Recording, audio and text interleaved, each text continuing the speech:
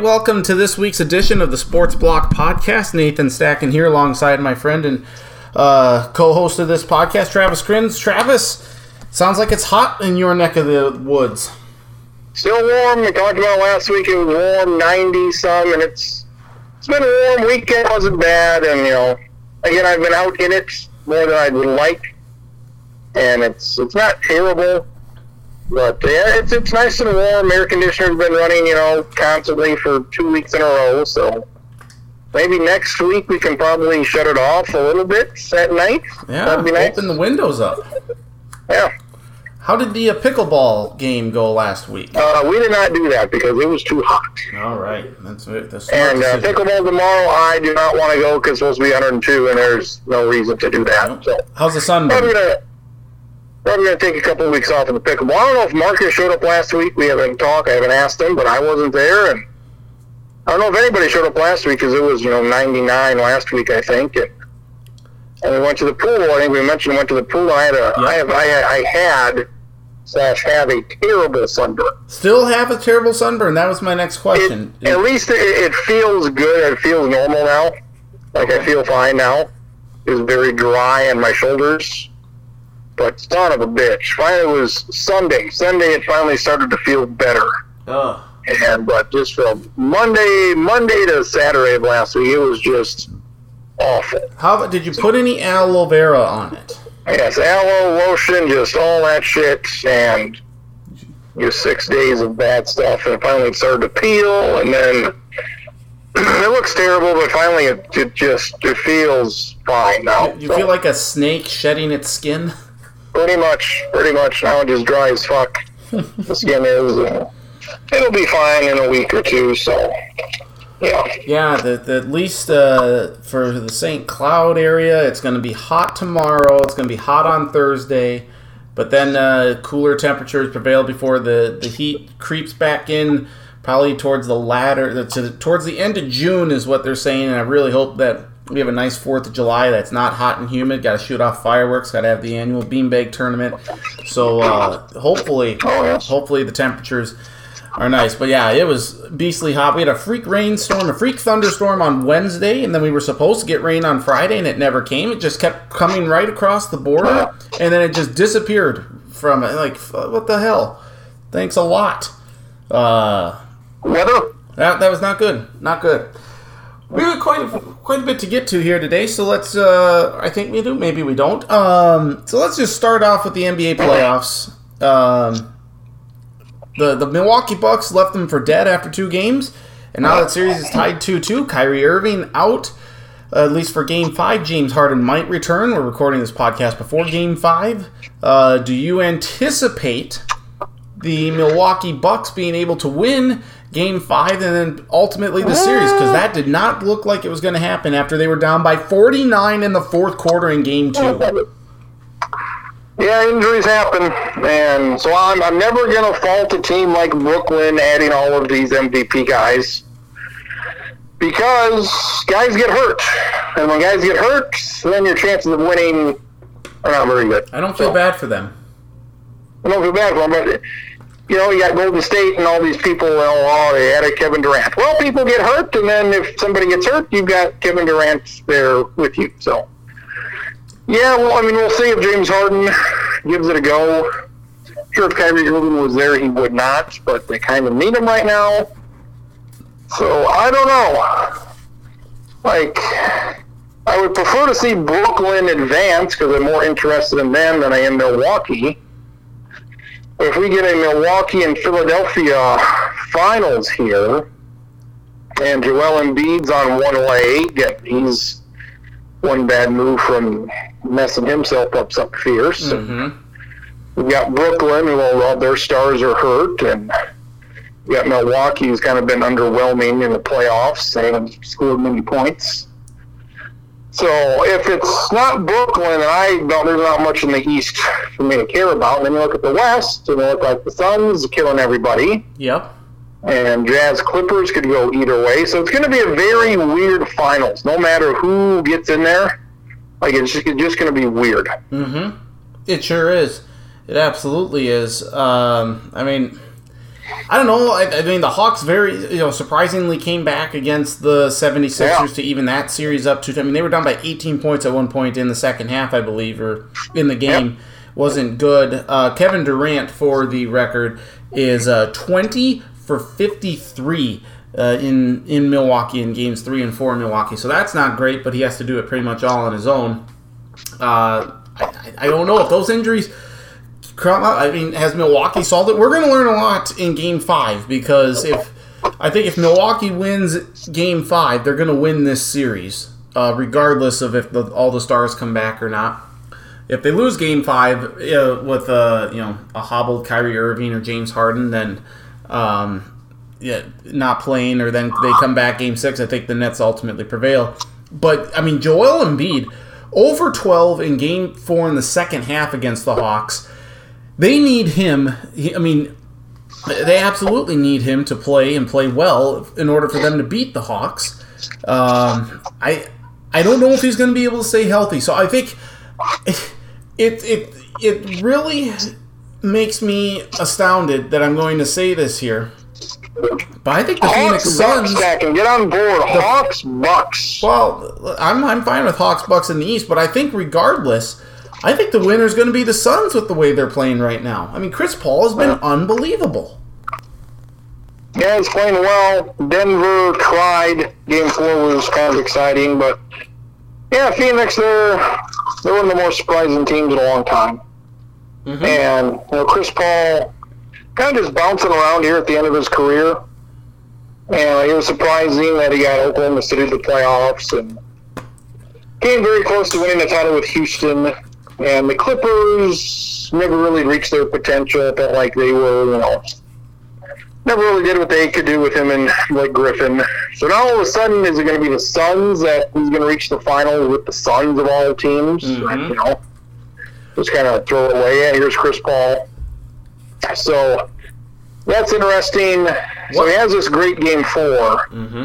And then he goes out and says, nobody believed in me and I wasn't this big-time recruit and whatever the fuck he said. Did you hear all this? I did not, but I believe he was traded, was he not? So, he was all, I played JV in high school for 2 years and all this bullshit. He was a 5-star point guard. He was a McDonald's All-American. Let's not have him change the story of, he was some Jeremy Lin type player. Or Mike Brown. No, he was a fucking highly recruited guy. He didn't go to North Carolina, but he went to Wake Forest. He was the 3rd pick in the draft. He was highly thought of. He was great in college. He's been great in the NBA. So it's not. And at the end of his career, 36, and nobody expected him to do this with the Suns. And the MVP votes came out, and he got some MVP votes. It's like he didn't have a great year, based on his season averages, his career averages. This was a below average year for him because he's 36 years old, and you probably are going to be below your career averages when you're 36. But for whatever reason, the makeup of the Phoenix Suns, it's working for them. So and he gets a lot of credit for that because they weren't very good last year. They were 8-0 in the bubble last year. Yep. Before this, so that's what they said propelled them towards this great season. That's what really set everything in motion. Was I gotta who did they play? I don't know. It's they they did good at the end of last year. They're the surprise team here this year. I don't know. What's hotter right now, the Phoenix Suns or the weather in Phoenix and Vegas? Probably the Phoenix Suns. Okay, very good. So they knock off the Lakers. If Anthony Davis is healthy, maybe that's a different series, but he's not. And again, that's part of the deal. Health is part of it. So, they're gonna whoever comes out of the West is just gonna be weird to have that team in there. No, I think, and honestly, Monty Williams, head coach of the Suns, would have been my pick for NBA head coach of the year. He was voted head coach of the year by his peers. The media stupidly gave it to Tom Thibodeau of the New York Knicks. No. The Knicks to the playoffs. No, who gives a shit? Okay, they were the 4 seed. The Phoenix Suns were the 2 seed in the West. And how many times have we said, the East is trash compared to the West? Yes, it's just... They were 52-21 or whatever the hell they were. They were fantastic. So let's give some look, Monty Williams needed to get more respect for what he did with the Suns. So I'm glad to see that the Suns are doing what they're doing. And what are the Knicks doing right now? Playing golf, because they got bounced by the Hawks. Ugh, just screw them. Just screw the Knicks. I hate them. Anyway, Clippers, Jazz. No one's won on the road yet. Home court has served. I hate the series stacking because it's the home team that wins, and then when the other team's at home, they win, and it's a dumb series because the home team always wins. And they're not even close games. Game 1 was the closest. How are you 20 points better at home, and then you go on the road and you're 20 points worse? It's because you play in a different game. It's why? Yep. That's the thing I hate most about basketball, is why. Yep. So don't get it. So we'll keep tabs on the NBA playoffs here as we get down to the conference finals. That's where we're at in the NHL. Vegas and Montreal, that series 1-0. Islanders Lightning, that series is 1-0. Any thoughts on either of those series? Vegas probably going to win. Yep. Should be a sweep. No more than 5 games. That series cannot go more than 5 games. Islanders are the underdog here, so we'll see. Let's go Islanders. I prefer to see the Islanders in there. I would too. That would be a lot of fun. So hopefully the Islanders and Barry Trotz can pull it off. I'll try and get Marcus on here to discuss that, and also the UEFA. Soccer's going on. We didn't talk about that last week, but Marcus and I did, and I don't know if you saw it, but someone from Denmark nearly died, and I shouldn't make that like that. I shouldn't say that so cavalier or tongue in cheek and make it seem like it's not a big deal, because it's huge. It's a huge deal. He was gone. The Danish team doctor said on Sunday in a press conference that the Eriksson, I believe, is the player's name. He was gone. One zap with the defibrillator, and they got him back, but. What a scary situation there between Denmark and Finland. And then 3 hours later, they played the game and Finland surprisingly won. They might be this year's Iceland. We'll see about that. But a scary situation regardless. And, I can't... we've seen players collapse on the court before. I think maybe this is most reminiscent to who is it, on Gaithers with Loyola Marymount back in the 80s or the 90s. I think it was early 90s, where he collapsed on the court and was pretty much just dead on the scene there. This was I think if we're going to compare any situation to that, this would be the one where this guy is literally gone on the field. He was dead. They revived him back to life with one shock of the paddle. I saw something on Twitter. Something happened. This guy had a heart attack and almost died. Mm-hmm. It's amazing. Amazing stuff like that doesn't happen more. Yeah. It happens, but very rarely does it happen. Considering some of these sports and how physically demanding things are, good for him. Thank God he's alive. Yes, agreed. I think there's a Florida Gator that collapsed on the court this year between them and Florida State, but I don't... The referee. Yeah, the referee, yep. And that was they found out that was a potential serious illness that he avoided, but I don't think either of those guys were dead on the court. They didn't need the defibrillator to get him back, but a scary situation regardless. I have watched not a decent amount, but I've watched some of UEFA here, and nothing's really stuck out to me apart from Finland, and really wish Scotland would do something in North Macedonia. But do you have any interest in UEFA Euros at all? No, I have no idea what's going on. All right, very good. But there was a guy who collapsed, and I was on the golf course. There was some soccer match somewhere. They were doing something. Yep. There was. I remember I was on the golf course when I saw the headline. I'm like, whoa, that's interesting. And then you see all these tweets about, this is the scariest thing I've seen in quite some time. It's like, wow, this shit must be really bad. So very glad that he's alive. But I'll try and get Marcus on with more thoughts on that and some thoughts on the hockey as well. I'm going to get Charlie on the podcast here later because their next big story, unless you have anything else NHL or soccer related we need to get to. Oh, absolutely not. Very good. The big news last week in the world of sports, the college football playoff is expanding more than likely from 4 teams to 12 teams. This is, they're going to take the top 6 conference winners and then the 6 at-large seeds. And I don't know about you, Crins, but, I mean, Bill Hancock... It's too big. I think it's too big. It's way too big. Yep, they needed to go to 8. I don't know why you just bypass the simplest thing. You take the 6, the Power 5 conference teams, and then the best of the non-Power 5, the group of 5, and then you take 2 at-large teams. There's your 8. That seems very simple. Instead, they're going 12 here. It seems greedy. We had Bill Hancock, bless his soul, on... he's not dead. Well, I know he's not dead, but, I'm sorry. Not rest in peace. Bless his soul, man. But, I mean, we had Bill Hancock on the radio show way back when he was the director of the BCS, and he was steadfast against the college football playoff. We had asked him, hey. And Bill Hancock's full of shit. Well, yeah, because now he's the director of the college football playoff, and then he's like, 4 teams, that's just fine, and now all of a sudden we're jumping to 12.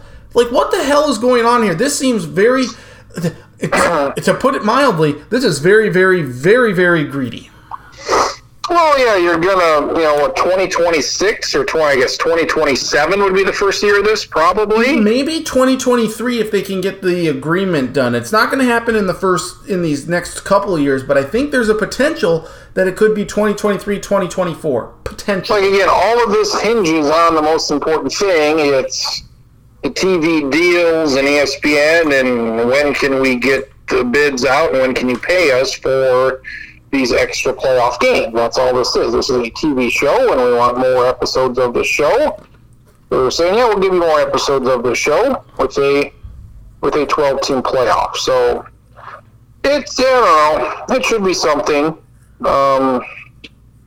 With college football being the way it is, with no playoff for 100 years, wow.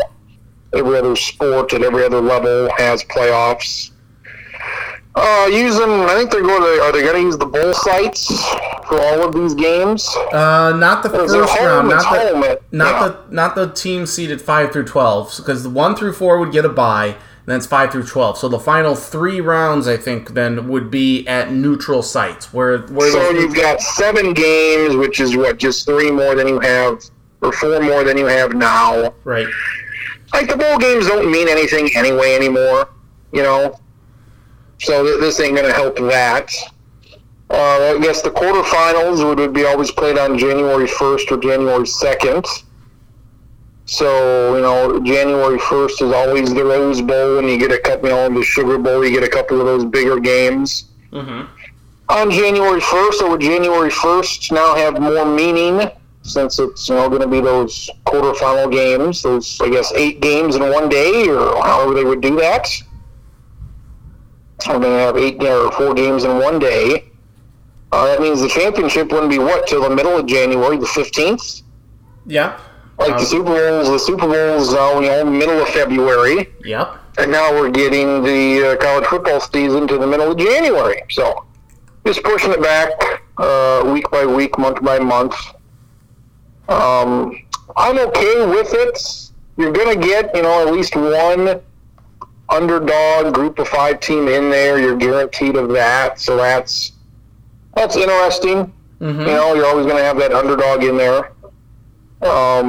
If you win one of those Power 5 conferences, you're pretty much automatically going to be in, because I just don't see a scenario where you're not in the top 10 or 12 winning the Big 10, Big 12, the ACC, all of these conferences. So they save themselves there. You would imagine the SEC is going to have 3 teams in most years. At least, yeah. At least, you're going to have Alabama, you're going to have Florida and Georgia, and, LSU. They're going to be, 3, maybe 4 teams in there sometimes. I think one year they went back and kind of seeded stuff. I think one year they would have 5 teams in there. So yikes. That should be exciting. Yeah, it'll just be interesting to see, like, do we still end up with the same 4 teams at the end like we always do? Mm-hmm. It's always Clemson, it's always Alabama, it's always Oklahoma, it's always Ohio State. Yep. Notre Dame every once in a while. I think we've had Oregon in there before as well, but yeah. And Georgia's, been there, but... LSU. I mean, it's the same 4 teams 75% of the time during these past 5 or 6 years, so we'll see if it's any difference at all. 12 teams in, you're going to get the top 10 or 11 most years, and then probably one team that's probably not in the top 15, probably going to be 16th or 17th. They're going to make it somehow. A Memphis, a Central Florida, those type of teams. A Boise State. Yeah, Boise State. So we'll see where those teams end up being ranked. But it's interesting, to see how this. I mean, you look at championship weekend, that first weekend in December with all of those conference title games. Mm-hmm. Like, those don't mean a whole lot now. I don't know. We'll see what happens. But, you usually have, Oklahoma versus Baylor. Is it such that the winner of that is in? Yes. Whoever loses that, is that enough to knock them out of the playoff? Where beforehand, if you lose that, you have no chance of the playoff. Right. The SEC title game, does that mean anything anymore? Because win or lose, both teams in the SEC title game, they're going to go on to the playoff. Mm-hmm. So, and if you've got a Big Ten championship game, let's say, you've got Northwestern and then they upset Ohio State, that might have, in years past, knocked Ohio State out of the playoff. But now it's like, well, instead of being a 2 seed, Ohio State's now a 6 seed. So what does that really matter? You're right. I just don't understand why the jump from 4 to 12. Like, if you want, I'd rather them go from 4 to 12 rather than go from 4 to 8 and then 8 to 12. It's just like, whatever it's going to be, just go there now. If you want it to be 12, just go. Just make it 12. I think it's just too much, though. I think 8 would have been a suffice number, because now, like you mentioned, who gets in if it's 8? Like you said, if Ohio State loses to Northwestern in the Big Ten championship game, well, then they're likely out.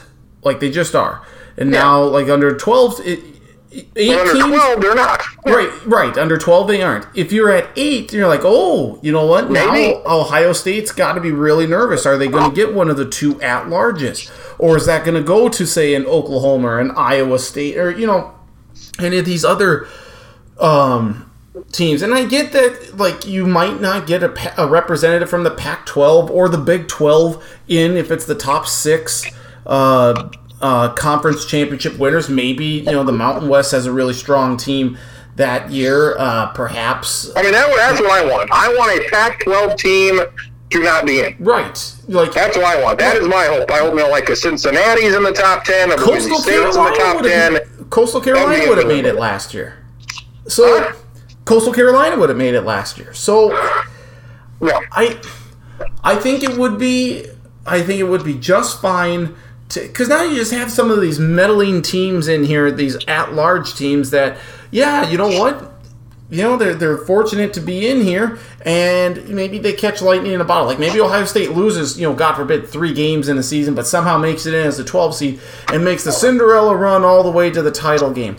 Well, is that really oh my gosh, this is a great national championship run by Ohio State? Well, no, they probably shouldn't have lost 3 games to begin with. They're just fortunate that there are 12 teams in this year. I think 8... You take the top, the Power 5 conferences, a group of 5 team, and then 2 at-larges. You do 1 through 8. You have you have the quarters, the semis, and then the national championship game. That makes so much more sense to me, apart from the fact that college football wouldn't make as much money.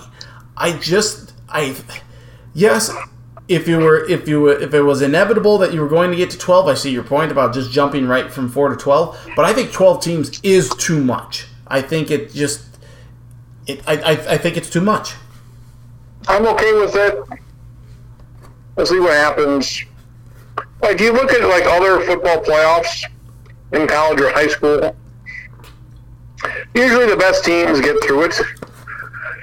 No, this isn't the NCAA tournament, or this isn't, this isn't basketball where it's one game. It is one game, but usually you don't see as many upsets in football. Right. As you do. I mean, what did we see? We saw South Dakota State and James Madison. They were number 1, number 2, number 1, number 3. I mean, you've seen North Dakota State as a 1 or a 2 seed forever make the championship game. So whoever is a top seed, you know, the bigger the tournament is in football, it seems like the more likely it is the top 1 or 2 or 3 seeds are going to make it. So. Mm-hmm. Who knows? There are going to be a whole bunch of these 10-2, 9-3 Power 5 teams that make it. You know, Baylor, if they continue to play well, they're finally going to make it. And you know, these number 2 teams in the Big 10 or the Big 12, they're going to make it. So we'll see. I mean, a lot of those years, you probably go back a ways. The ACC probably wouldn't have gotten anybody yet, because you'd have a conference champ of the ACC, like ranked 15th or 16th. Yep. So now they've got Clemson, thankfully, but if they didn't have Clemson, they'd kind of be on that bubble of, are they actually going to get a team in? Right. Absolutely. I'd love to see a Ball State against an Alabama. Jesus. My idea has always been, what was there, 10 conferences now? I think there's 10 or 11 conferences. Yep, 10 conferences. Just like every other level, you win your conference, you're in. So that's where you get the Ball State, the MAC team. Mm-hmm. The MAC team gets the team in. All these teams, so every team, realistically or not, every team has a chance to make the playoff and win a national title. See, I would be okay if they did that as part of the 12 team here, where you just take the 10 conference winners and then 2 at-larges. That would be fine with me. But they're not going to. I mean, they're not going to do that, because they're not going to have number 7 Georgia not make it, but fucking number 24.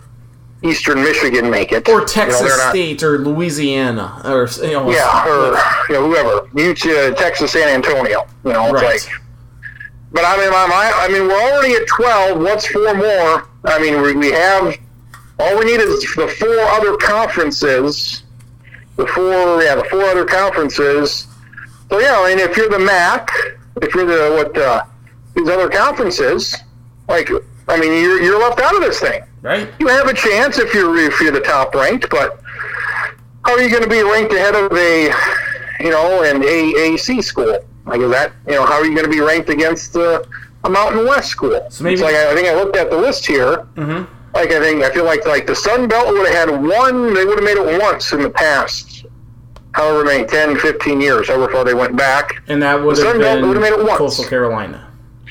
Yeah, I think that may have been last year. So. So at least we're going to have at least one underdog in there, so that's different and interesting. But again, I've always said 16 teams, and we're already at 12. Let them in.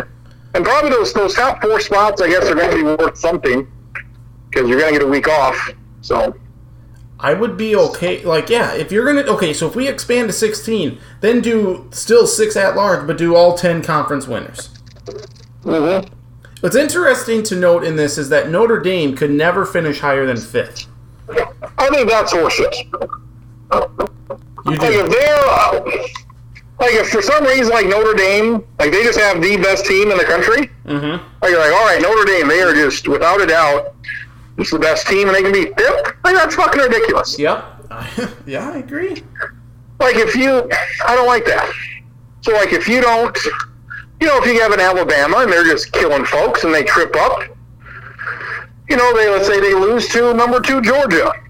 Well, now they have to be 5th. They got to go from 1 to 5 because they lost to Georgia by a field goal in overtime and the conference title game. It's how about you just take the top 12 teams? Or winning your conference. I guess that puts more emphasis on winning your conference.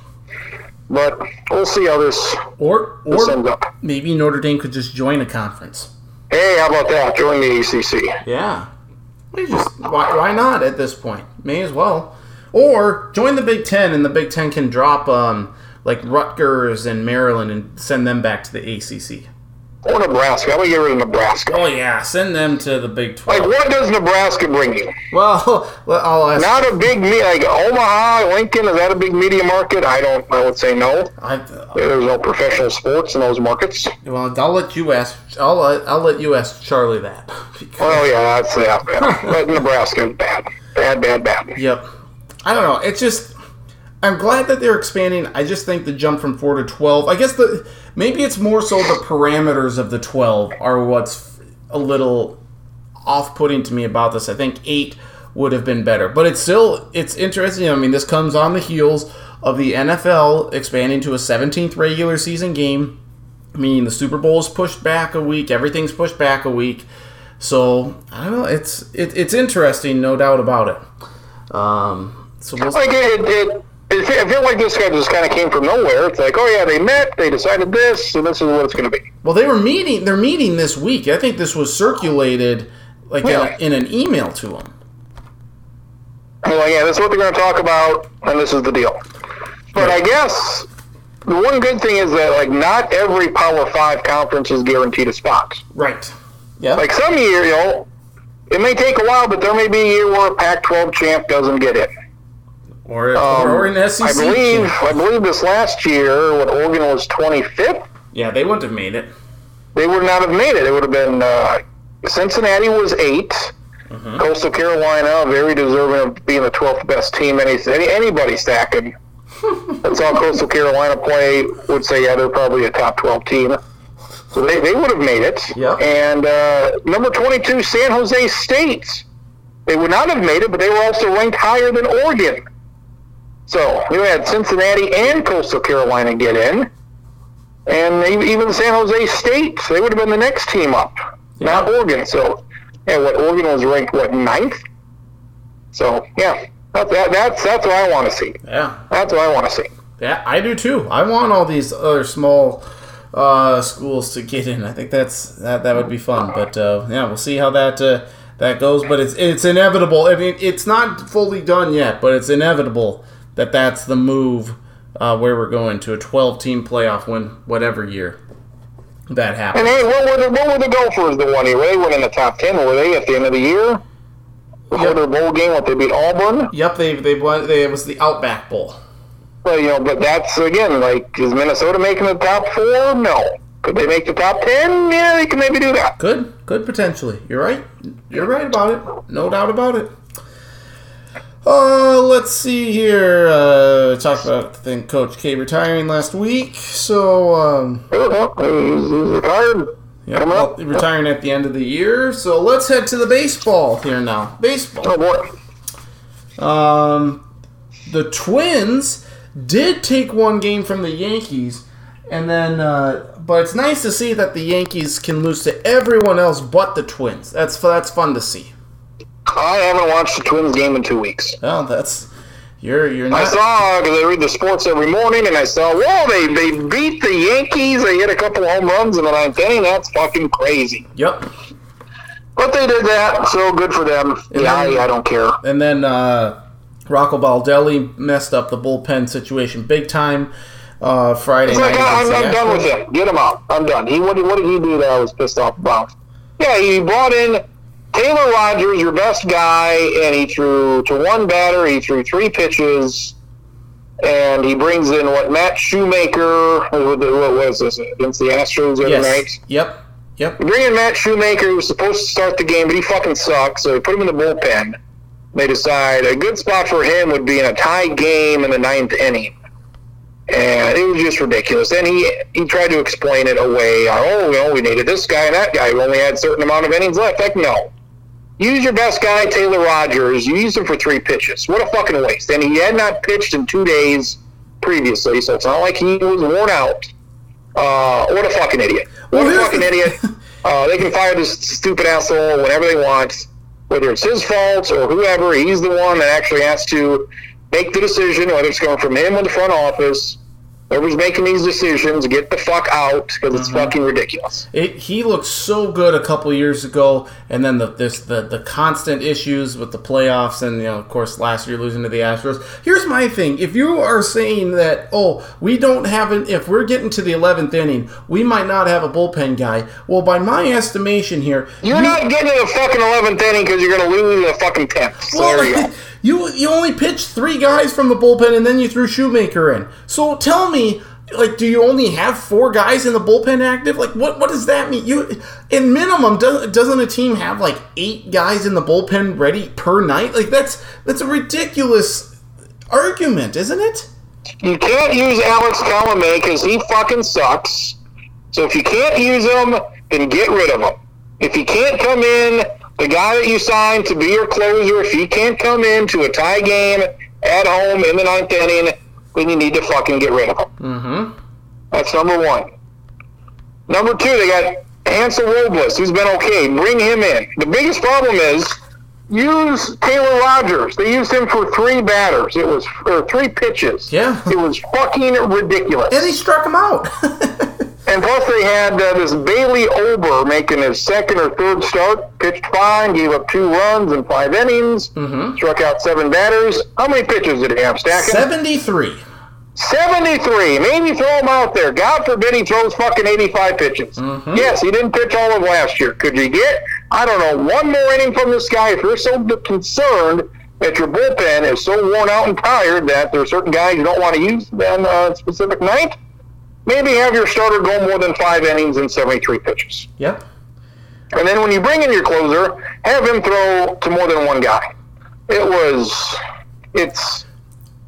no explanation. It doesn't make any sense because it's wrong. It doesn't make any sense at all. Well, I quit watching this team. I'm sure I'll see them at some point, but I have no interest. There's plenty of other teams I'm interested in. I have no interest in any of this. Their pitching is so terrible. But I have no. And Buxton should be back hopefully maybe tonight. Mm-hmm. Maybe I'm interested in that. We'll just see when he gets hurt again. I have no interest in any of this shit. Well, it doesn't have to be like this. Kenton Maeda is not pitched as well as he did last year. He has an ERA over 5. But Monday night against Seattle, 4 innings pitched, 3 hits, 3 walks, 7 strikeouts, 1 earned run. 76 pitches in 4 innings. Yeah, that's kind of a lot for 4 innings, but throw him out there for another inning. Who do you throw out instead? Is it Luke Farrell? Yes. You throw Luke Farrell out there, 2 hits, 2 earned runs, 1 walk and a strikeout in an inning pitched. And I mean, that's the game right there. So he refuses to use anybody good when the game is tied or if they're down. If they are losing or if they are tied, he refuses to bring anybody in. They got it. That would be good. It's ridiculous. Yep, they got it. Even in this game, they were up 3-1 in the 5th inning. So who you go to? This stupid asshole. It's like they got to figure out the pitching in the offseason. And I think, as much as we talked about who's this, like Foley and whoever the other guy is in the front office and how great they are, they're analytics-based. And Derek Valley. Yeah, Valley, thank you. They're analytics-based, and clearly that's not the right approach because you're seeing these results it's terrible right now. The Twins should be better than this. And for whatever reason, their pitching just sucks. And I think that comes on the front office and also on the manager for how he's using the pitchers because he clearly Baldelli doesn't have a clue. You said it last year. You could tell when he was trying to either win a game or to if we win, we win. If we don't, we don't. Like that's how he used his bullpen last year. This year, just like whatever the hell we're gonna do. I mean, it's just bad. It's bad all the way around. And it's not fun to watch. I haven't been watching, and I don't think I've missed anything. Not a lot of injuries, and it's not fun to watch when you know that it just doesn't seem like he cares. I know he cares to win, but when you do things that don't make any sense to me, it's like these moves we talked about. Like, why would you do this? This doesn't make any sense. And then I see in the in the Pioneer Press a headline: Charlie Powers. His headline, he does a column. He kind of like Sid Hartman used to do in the Star Tribune. His column, the headline in his column is, Morneau struggling in booth this year as with the Twins. Well, and he said, Morneau is struggling because the team is bad, and it's hard to talk about a team you played for when they're playing bad. Well, no shit, Sherlock. Like, are you kidding me? Why is that a headline? Like, shame on that. Like, that's common sense, the Charlie. Bad. I mean, that's the last thing you should be fucking worried about. Well, it's just stupid. Of course, any analyst who played for the team who has prior, has an emotional tie to this team. It's not like someone who maybe spent their career with 7 different teams and maybe doesn't have a huge emotional attachment to a team. Morneau played for the Twins for pretty much his entire career, right? I mean, yes, so with the Rockies, with the Pirates for a couple months. He was with the White Sox for a season, but yeah, he was with the Twins. Yeah. Yes, I mean that was the team that he spent the predominant amount of his career with. Of course, he's going to be upset when it's going to be a struggle watching the team play as badly as they are. Like, come on, that's just. When I've watched him earlier in the season, he's been just fine. No, it's not that he's not good in the booth. It's just he's struggling in the booth with figuring out good things to say because the team has been bad. It's not that his his announcing or his the color analyst skills are bad. It's more or less he's just struggling with finding good things to say about the team because the team sucks. Well, no shit. Everyone's gonna have that. Come on. I mean, how many times can you say, "Oh boy, this pitcher he sucks"? Matt Shoemaker has an ERA of 7.5. He just hasn't had the stuff this year. Like, come on! Another guy got injured. Michael Pineda, stiff right forearm again. He did poorly. It's just a terrible headline because of course you're going to struggle in the booth talking about anything good about this team. How do you feel being a Diamondbacks or the Orioles? Nelson Cruz has been great. Yeah, but. There's, Buxton's been hurt. When he comes back, hopefully that's exciting. Nick Gordon, who's been in the fucking minor leagues for a long time, he's finally up and he's doing something, so that's exciting. But, yeah, I mean, everybody's hurt. Everybody who's not hurt sucks. It's like Greg Cody in the Miami Herald having to write a column about, I don't know, like if who's a great Marlin back, and like Bobby Bonilla just for shits and giggles, Bobby Bonilla is struggling to talk about the Marlins and how bad they are. Well, no shit, because the Marlins are terrible. It's like the Baltimore Sun columnist saying, Gary Thorne. Really, sucks. He's having a hard time calling Orioles games because they suck. Well, okay. I mean, come on. It's just a childish headline. Come on. We know they suck without having Justin Morneau tell me that they suck. I can see based on them playing that they suck. Well, no, and again, it's not Justin Moore. It's the headline about, he's struggling to think of anything good to say. You don't have to say anything good. It sucks when it's just... Whatever. It's just a terrible headline. Like, I didn't need you to tell me that to know that Justin Morneau is struggling because he wants this team to do so well and they suck. Like, I don't need that shit. So, boo on that. Padres are really slumping lately. That's not good. They're now 4 games back of the Giants. So, we really need the fathers to start picking stuff up here. The Diamondbacks have lost 11 games in a row. Let's see. Anything else of note here? The Diamondbacks have lost 20 road games now in a row. Yeah. That's 2 away from a record. So, and they play the Giants, so I don't see them winning here today or tomorrow. Nope. They are very bad. Let's see. Anything else? The Cardinals. You have what I think is an American League Championship Series preview right now between Tampa Bay and Chicago. Yeah. They're playing as the 2 best teams in the American League right now. They're having a series. The Rays, their best pitcher, Tyler Glass now, he's got some arm issues, which might mean Tommy John for him. So we'll see what happens with him over the next couple of weeks. He wants to rehab, but he might be gone for a long time. So he's by far their best pitcher. But they're Tampa Bay, and they will make boo because that's just what they do. They just keep trucking along. There's one team, Crins, that has given up more runs than the Minnesota Twins this year. Detroit? No. The Rockies? No. Let's see. One team is all. Oh boy, I can't even. We just talked about them. Who is it? Just talked about them. The Diamondbacks. Oh, yes. Good Lord.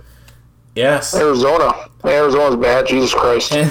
And they've only given up 10 more runs than the Twins have. It's disgusting how bad. Twins are now a game behind Detroit. Not good. They're a game ahead of Texas. Bad.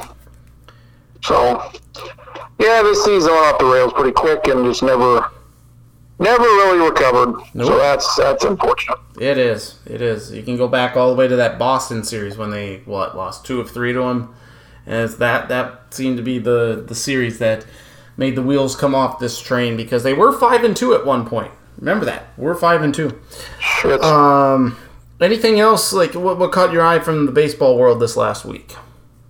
Yeah, sticky stuff. They're going to keep next week. They're going to start enforcing that. I think every pitcher is going to be checked at least once. So we'll see what happens there with the sticky stuff. Mm-hmm.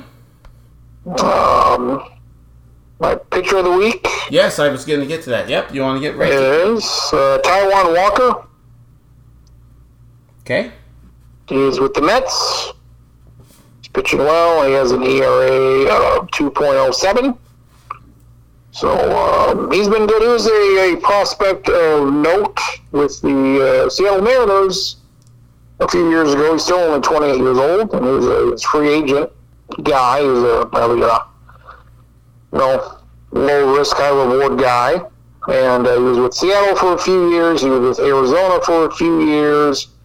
Pitched with Toronto just a couple starts last year, but he's having by far his best year. So when he's been able to stay healthy, he's been pretty good. So Taijuan Walker, still young at 28, but this is his 9th season, and he's on the Mets got him for $10 million. So he's pitching very well for them. Very good. How about your hitter? As Brian Reynolds. Was that Brian with a B or just Ryan Reynolds as in the actor? Brian with a B. Okay. He was with the Pittsburgh Pirates. This is his 3rd year. He's still only 26. His rookie year was really good. He hit .314.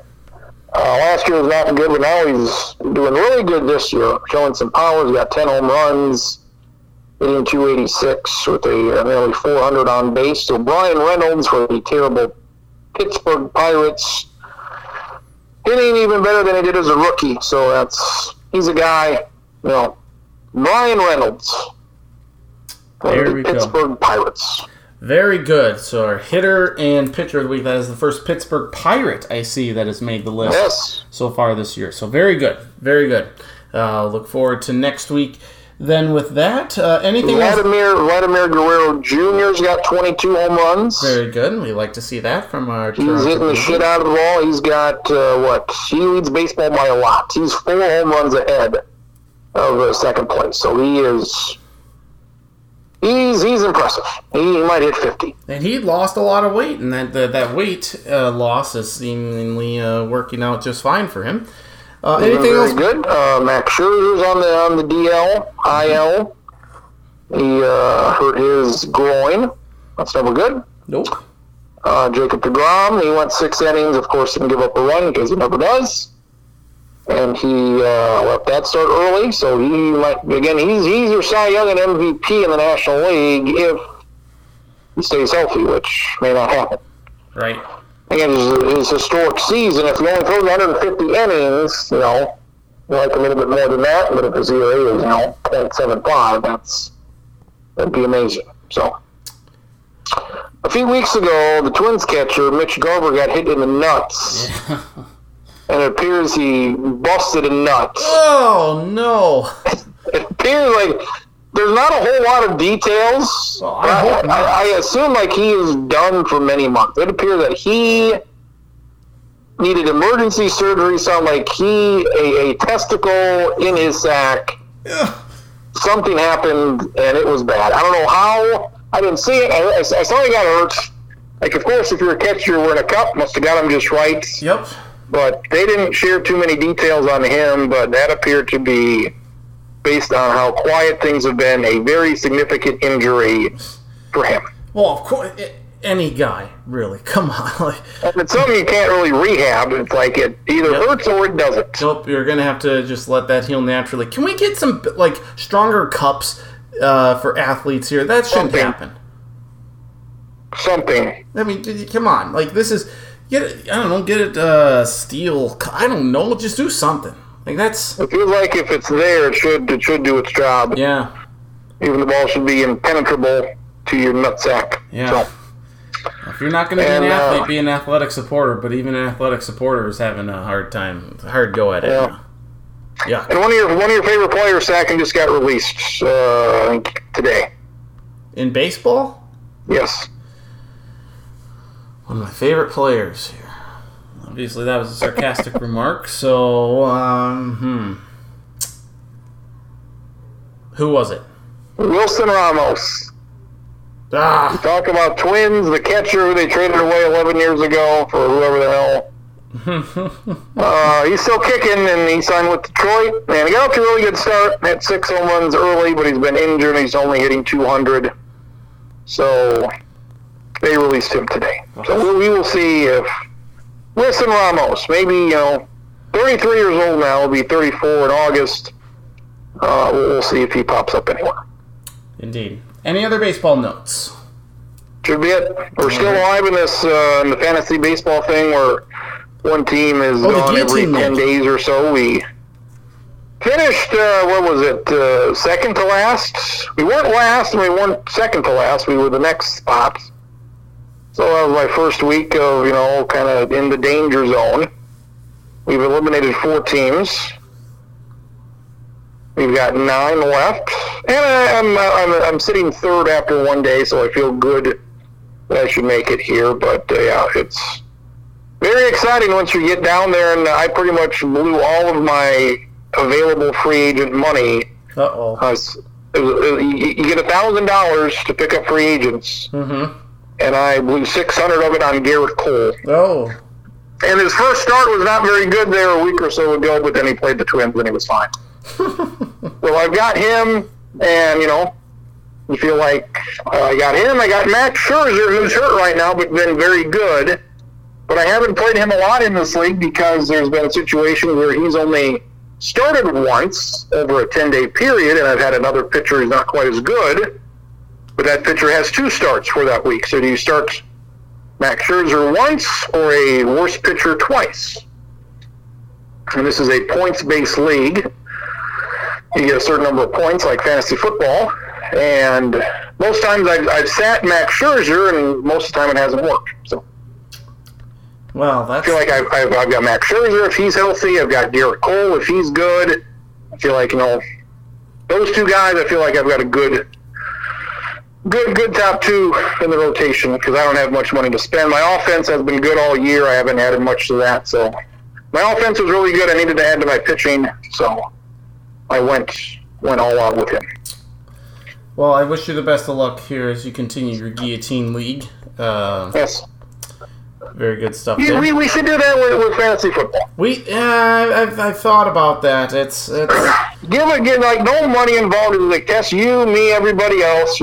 Try it out. Everybody. We need to get certain amount. I don't know. If you go 16 guys or whatever, 10. Come up with 10 people.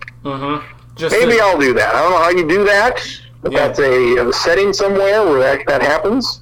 I think you almost have to do it in a specific league, but maybe not. Manually almost. This team's out. You have to release all of their players. Because the most exciting thing is, see what players are available each week. Right. To be picked up. So. Yeah, I think it's something to look at. Yeah, it's just not something I really want to throw a lot of money at right now. No, because you would do at least, I don't know, maybe do every 2 weeks, maybe do something like that. Yeah, it would. Yeah, it's certainly something that's new, but seems like it's very, very popular amongst the people. Aaron Rodgers is a complicated guy, apparently. That's according to. I don't know where this thing is going, but I feel like it's inevitable that they're going to come to some sort of reconciliation and agreement, at least for this year, but the longer it goes, it just seems like the Packers, Mark Murphy can't get out of his way from saying something stupid like calling Aaron Rodgers a complicated guy. Aaron Rodgers doesn't give a shit at all. He's like, I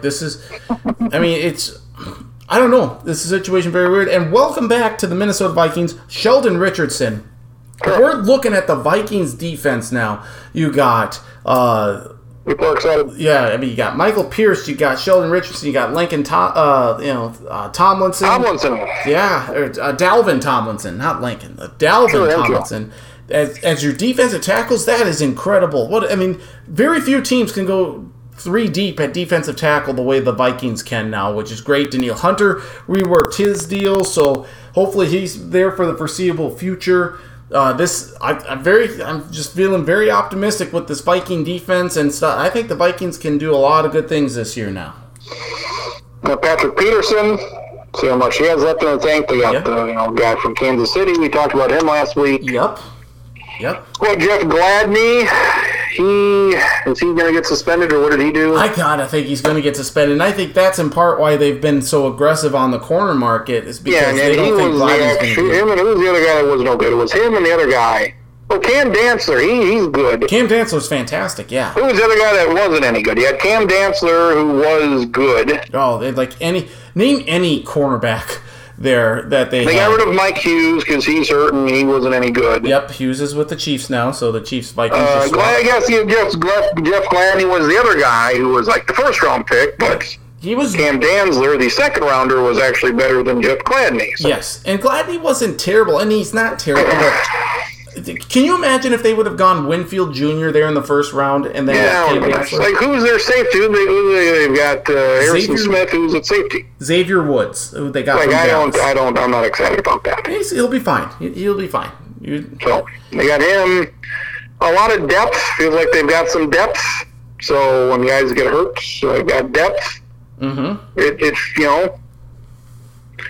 they should be good. I'd rather hear a thing, but they should be good. If you got Aaron Rodgers, if he's back, Green Bay's going to be there. Detroit, you can dismiss them. Mm-hmm. And Chicago, you never know. Chicago could be fucking 8-8, or they could be 12-4. You never know. Right. So, and again, you just look at the NFC, it doesn't seem tough. Well, Tampa Bay just fucking put together a team and just won it. The Rams are going to be the team this year, I think, that gives everyone a run for their money. The Rams. Everybody likes the Rams. Yep. Kyler Murray says he doesn't want to run as much this year. That makes me hesitant on keeping him in my one fantasy league, but we'll see if maybe we try just one more year with him and see how it goes. But the Cardinals should be good. The 49ers are good. Seahawks, I don't think so. That entire division, any of those teams could make the playoffs. Right. Is that the best division in football, that one right there, the NFC West? Yes. Not even I would say the West in general has the best football between the NFC and the AFC West. Yeah. So every single team is good. Yep. I agree. I think, and honestly, I think you could make a case that the third best division, the AFC North. Yeah, Cleveland should be good. Baltimore should be good. Pittsburgh Bengals should be better. Yeah. Pittsburgh, people don't like Pittsburgh, but they'll be in the mix. I mean, they were 13-0 for a time. Whether that was, I think people didn't take them seriously, but they were still 13-0. I think the AFC East should be taken a little more seriously with Buffalo, and New England's going to rebound this year. Miami should take another step forward. So that's very interesting how things are going to pan out here. Have you heard this? What? Do a lot of people like Washington? I don't know. I don't think so. Have you heard that at all? I've heard no. People they've got Ryan, Fitzpatrick? Yep. They've got him, and, he usually does well wherever he goes. Yes. I don't know who they have besides him.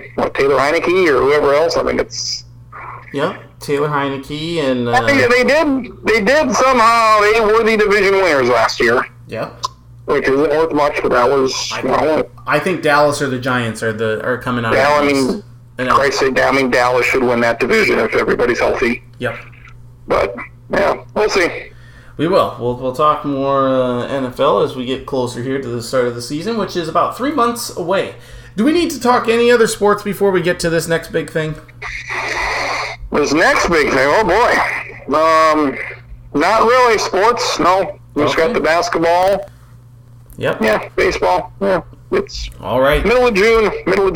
Yep. So not a lot going on. So now we need to get to what I said I would start bringing up here on a weekly basis, and that is the cereal. We're going to go through alphabetically the present, cereals that are just presently being made, not ones that were made in 2013 or something that were available there. We're just going to go present here, and I want to see which cereals that you would eat. So we're just going to go this... Can I tell you what's in my cupboard right now? Yeah, yes, please.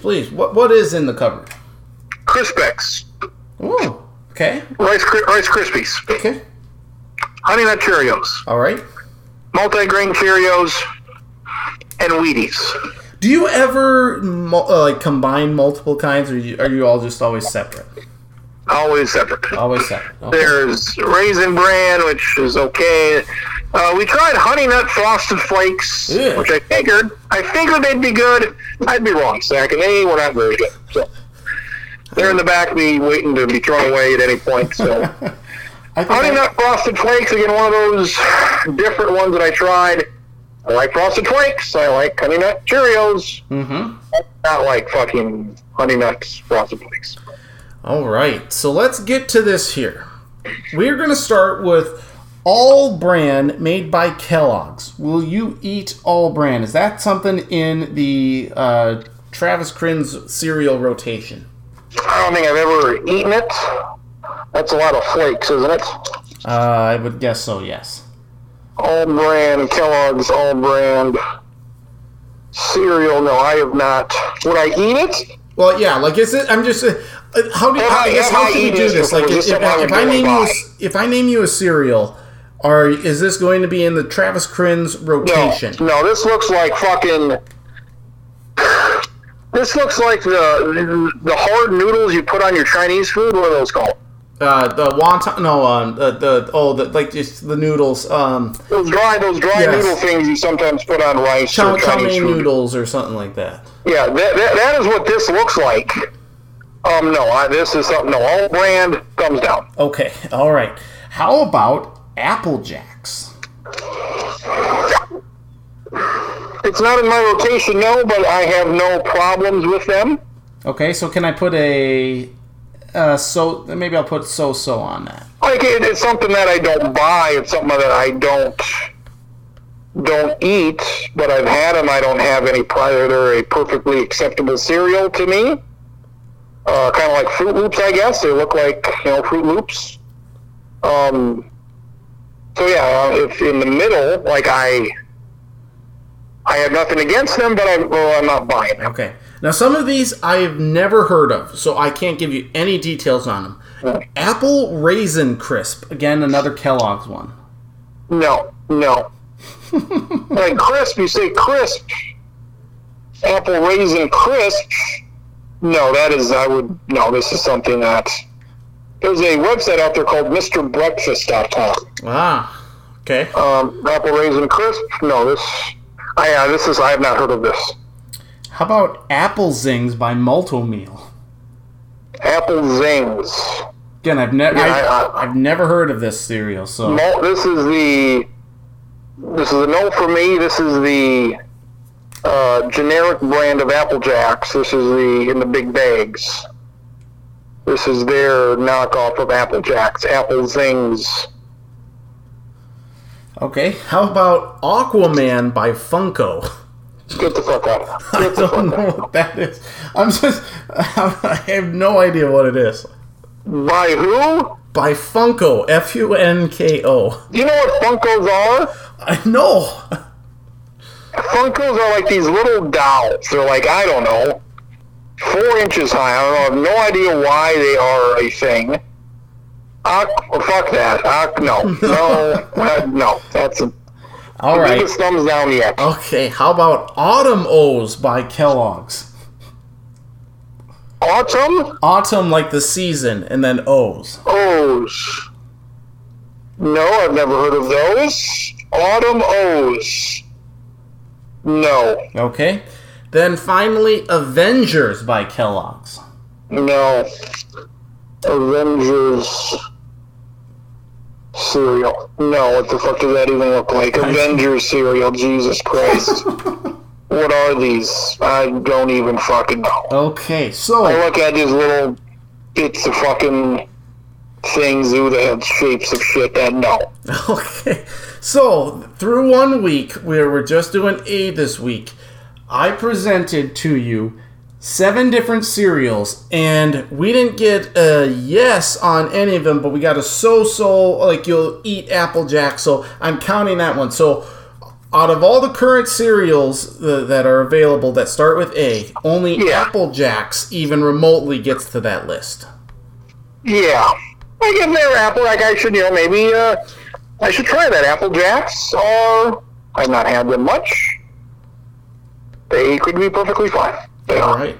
Next week, bees. So bees. I'm excited for the C's. I feel like there's a lot of C's. Captain Crunch. Yes. Depending on your Cheerios, how deep. I think there's at least 10 different types of Cheerios. How deep you want to go in there? Holy shit! There are a lot of Cheerios. Flakes. Yeah. There's C's and Cinnamon Toast Crunch get fucked. There's a lot of ways we can go with the C's. And the bees. Nothing comes to mind much with the bees. Yeah, no, there are a ton of C's. We might have to limit this or make it a multi. We have to do just B's and C's. Yeah, I don't know. The C's, maybe we'll do half C's one week, or maybe we'll just all go. Maybe I'll like Cheerios. I'm just looking at this right now, and there's at least 24 different kinds. Same thing. I like this experiment because Apple Jacks. Again, I don't buy it, but it's something that next time I go. When we're done with this, at some point, you can present me with the list of, all right, these are the cereals that you like, and these are the cereals that maybe I'm okay with that I haven't tried in a long time that I should pick up and put in my rotation. Yep, absolutely. I am just going to look now at the J's quick just to see if that one nasty-ass cereal is on there. J's. The J's. Well, that's interesting because you said there was a Jolly Rancher cereal, right? Yes. I don't see that on this list. So Jolly Rancher cereal. Who makes this shit? Gotta be Kellogg's. Is Jolly Rancher cereal healthy? Fuck you. No. Absolutely. It's General Mills. General Mills makes Jolly Rancher cereal. It looks like the berries kind of in Captain Crunch. Okay. A little more oblong. But, Jolly Ranchers are fine. I can't imagine what the fuck that would taste like. What I wish they would make the little boxes of all of these weird things so I could buy it. Like a sample pack. Like you have those in the stores of the normal cereals, but I never bought those because that's one of those boxes. They're not big enough for a fucking bowl of cereal. So what the fuck am I going to do with 4 scoops of Frosted Flakes? Like, give me something that I want. Here's Walmart. I'm on Walmart.com, the Jolly Rancher cereal. One of the reviews. No one in the house liked it. It does kind of taste like Jolly Ranchers, but the aftertaste and smell, not so great. So, did you present this list to me? I'm looking at this. Ranker.com has the best breakfast cereals of all time. We went through a couple lists last time. Yep. So this one has Cinnamon Toast Crunch #1 all time. I'm not opposed to that. Frosted Flakes is 2. Okay. Honey Nut Cheerios is 3. Then you get Lucky Charms at 4. Fruit Loops at 5. Fruity Pebbles at 6. Captain Crunch at 7. Captain Crunch Crunch Berries at 8. Cocoa Puffs at 9. And Reese's Puffs at 10. Like, that's not a... Not terrible. No, that's not... That's Cocoa Puffs, I'm not interested in that. That seems like a remotely, decent list. Yeah, you can vote on this. I'm intrigued by Reese's Puffs. Apple Jacks is 12th. Corn Pops is 13th. Rice Krispies 18th. So it's interesting. I'm looking at once the no votes outweigh the yes votes. You got to go down to number 26, Life Cereal, which I've never had. You got to go down to 26 to where the no votes outweigh the yes votes. Really? Well, Mikey likes it. Hey, Mikey. See, he's in there. You got Corn Flakes, which I can understand. Corn Flakes pretty fucking bland. I like Special K. It's kind of like Rice Krispies in a flake form. I like those. You go down the list here. Crispix. I think, I don't know if I overrate Crispix. I like Crispix more than the average guy, and that's only at 42nd. So, I'm higher on them than most. Then you got this Oreo cereal at 43. That's just fucking ridiculous. And Grape Nuts at 48, quite frankly, that shouldn't even be on the list. I don't know what the fuck that is, but it's terrible. Whatever it is, it sucks. So this list that we're going to go through each week might not have all of the all of the active cereals, but at least a decent portion of them. And we'll combine some weeks here.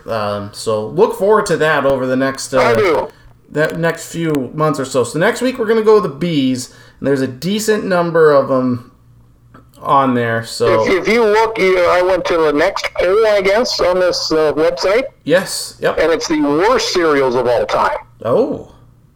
Something called, I've heard of these Crunchy Logs. That's a bad name for one. And the mascot is a beaver. So Crunchy Logs, bad idea, bad name, and it probably didn't taste any good.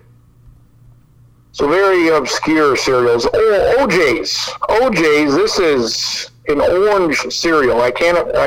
No, that's bad. And it probably comes with it. Hey, you know what, Crins, that is? Is that a serial killer?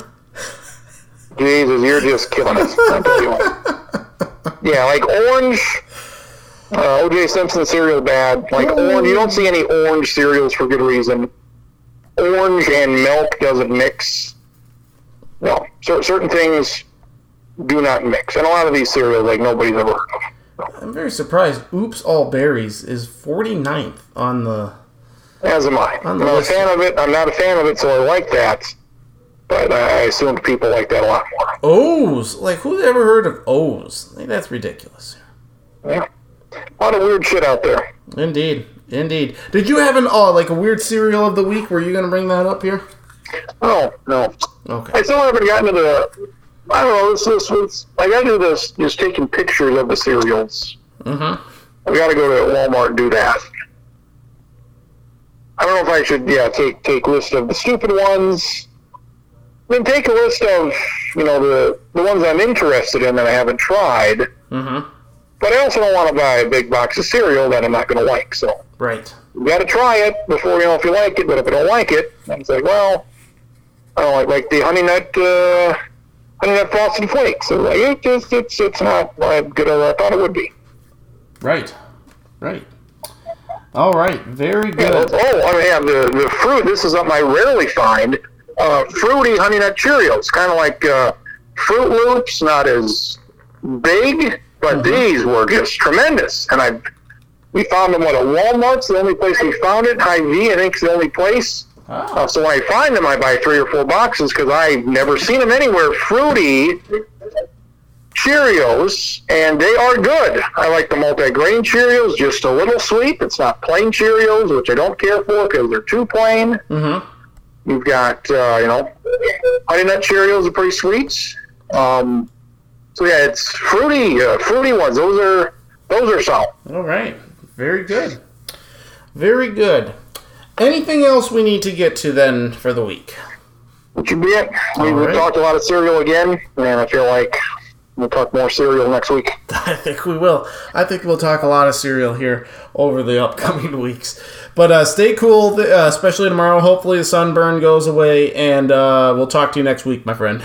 We're having large, what are these, Viking blots for supper? Vikings, the Viking beef hot dogs, I guess. The official hot dog of the Vikings. Wow. Same great hot dog you get at the stadium. Of course, I'm not buying any of that at the stadium.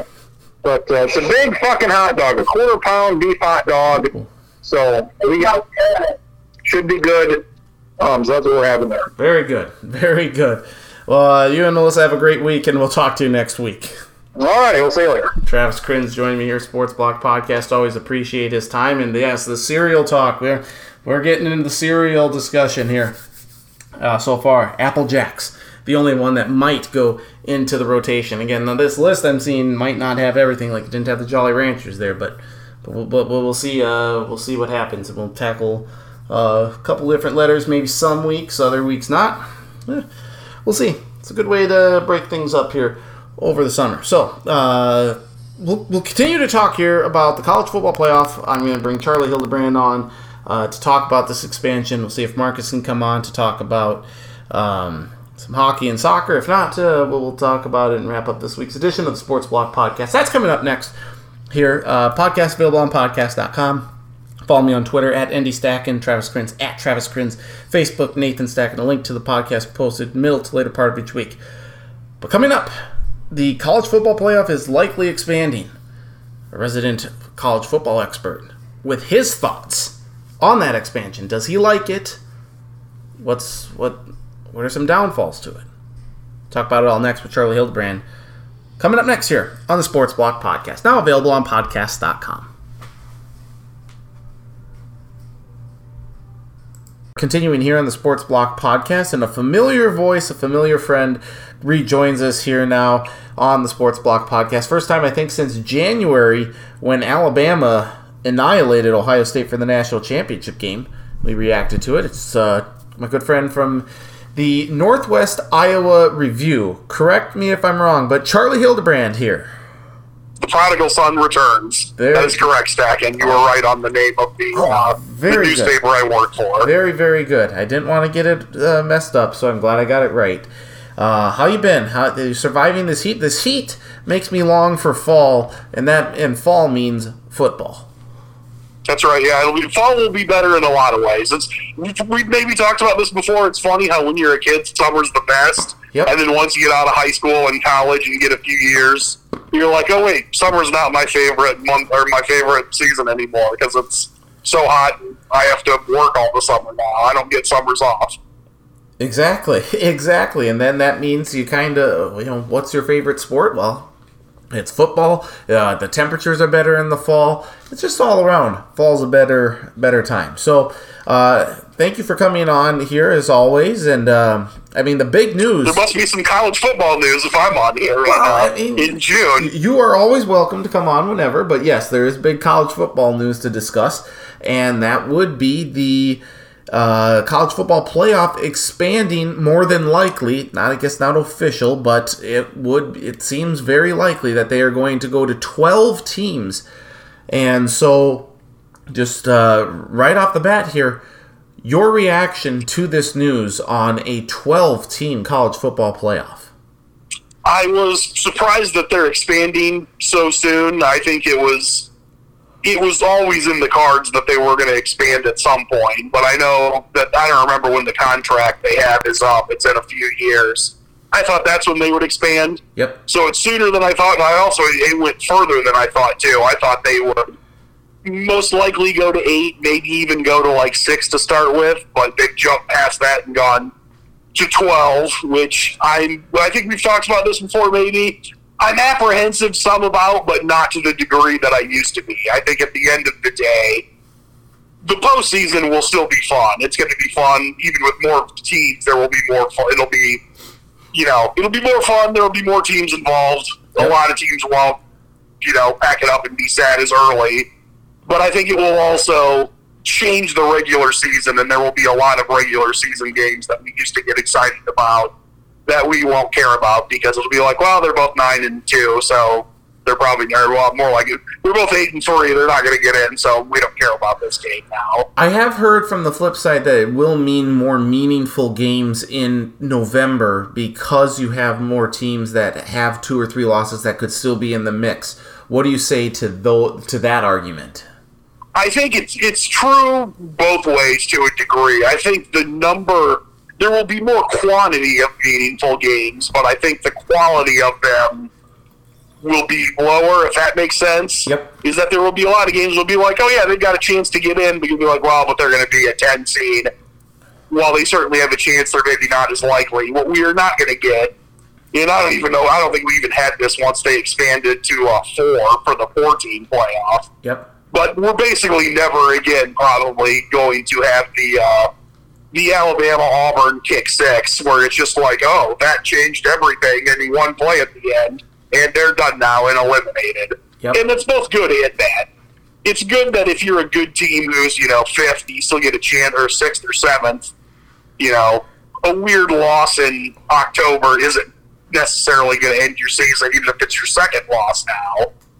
But the other side is that in one thing that's kind of switched, once we got to 4 teams, and there's good and bad things with everything. One thing I don't love, and I think it's going to be even more so going forward, is that whenever anyone loses, it's just, well, this loss doesn't matter as long as they keep winning. And that's one thing I liked about college football when we would have been in, middle school and high school, is that having a loss was a really big deal. Mm-hmm.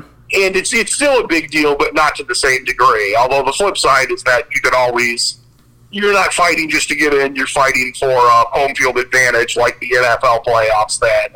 And getting a bye week or having a home game instead of an away game in the opening round is a big deal, especially for teams in the conference that we probably care the most about. That, if for whatever reason, and probably not this fall or the next fall, but if 5 years from now Nebraska or Minnesota is hosting an opening round playoff game against Miami, you would think like, oh, wow, that's good that the cold is probably going to affect this Southern team much more than it will a Big Ten team, and you actually get a home field advantage in December. That would mean something where all those years you would have Big Ten teams or Big 8 teams when Nebraska was still in the Big 8. Yep. Going to, playing Miami in the Orange Bowl. And it's like, well, this is a huge advantage for you guys. So, yeah, I mean, in this close game, it makes sense that you would win. And so I do like that. I think I've been talking for a minute. I will let you. No, it's good. You're good. You're good. Keep going. The other thing I was going to add, I got so worried about talking so much, now I forgot what it was. It'll come back to me in a minute here, but. So I guess while I let you regain your thought here. I guess, so looking at this, it sounds like, it's not going to be this expansion, assuming it happens, and I would think it's a 99% certainty at minimum that it's going to pass. Yeah, they wouldn't have leaked it if they didn't think it was going to go forward like this. Right. It doesn't sound like... Okay, and I remember what I was going to say. This isn't a huge point, but just a quick thing. Yep. I do wish... So from my understanding, it's the top 4... conference champions, whether they're from Power 5 schools or not, the top 4 conference champs are going to get byes. Yes. And then the other 8 teams are going to play in the opening round. Yes. And it's only those games that are going to be at home sites, though. I do wish it was the next round that was also at home sites instead of just the one round. Yep. I would have liked that more. Maybe even all of them up to the national title game being at home sites. I don't know if because I've looked at it, but I haven't looked at it in terms of how a bracket played the conclusion would look.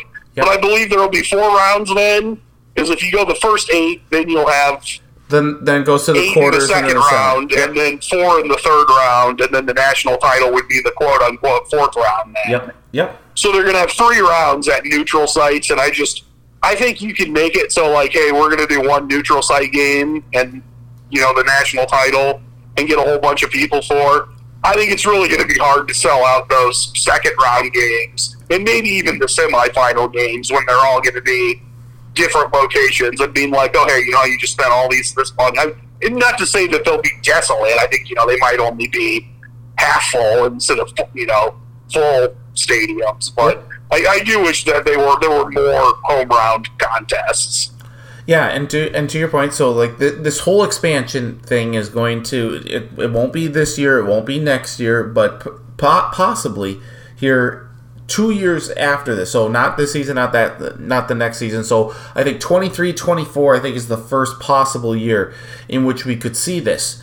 I guess my question with this, I mean, there was so much apprehension with getting rid of the BCS to begin with and just moving to 4 teams. And we're like, well, why are you just going with 4? Let's go with a higher number to start. 4 seems so, weak. And they're like, oh, no, we got to see how it works out. And obviously, the college football playoff has been very successful. I mean, way back in the days of the radio show, Travis and I interviewed Bill Hancock when he was the director of the BCS. And he was like, he was steadfast. That's true, I remember that. Yeah, he was steadfast against a playoff, and now he's the executive director of the college football playoff. So it's amazing how things can shift and turn so rapidly. Obviously, seeing that, hey, people like this playoff, they like the ratings.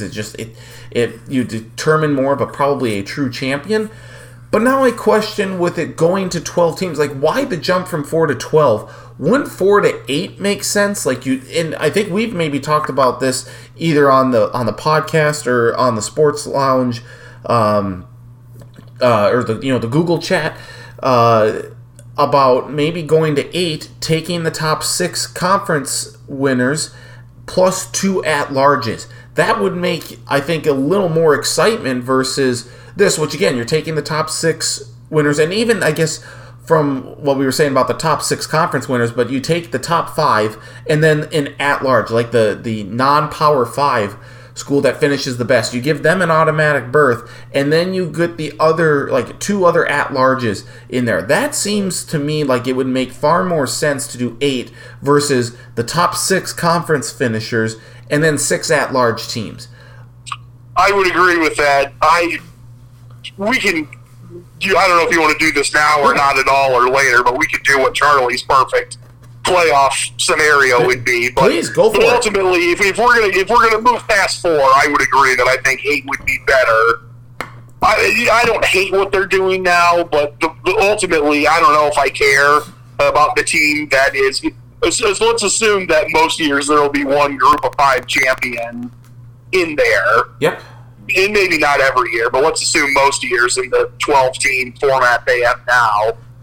I'll give them the benefit of the doubt, but whoever the next highest Power 5 team would be, ranked 11th or 12th, I don't know if I really care about the 11th or 12th team getting a shot. I mean, I'm not saying there aren't chances that some of those teams could win.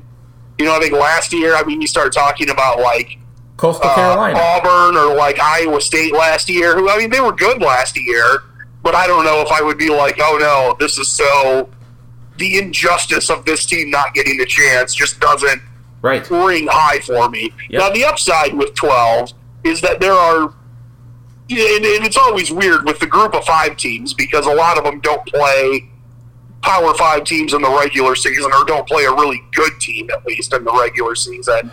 They're undefeated, they don't get in, and then they play a pretty good Power 5 team in a bowl game, and then that kind of shows how good they are. As we've seen, like the UCF team from a few years ago, there have been, Boise State and Utah teams before they joined the Pac-12, and things like that, the upside is that I think teams like that are going to have a much better shot, especially if they're undefeated. Now, you start talking about 2-loss group of 5 teams, I don't know if they're going to get in, even if they are conference champs, but a lot of those teams will have a chance, and I think some of them probably will not perform well, but I don't know if any of them will win a national title anytime soon. But I'm sure there will be at least one within the first 5 years that, if they don't win at least one game, might even win 2 games and become the college basketball equivalent of a 13 seed making the Sweet 16. Yeah. I agree. I think last year the Pac-12 wouldn't have gotten in if we were doing this top 12 seed. I think like a team like Coastal Carolina would have jumped in from the Sun Belt, which is great.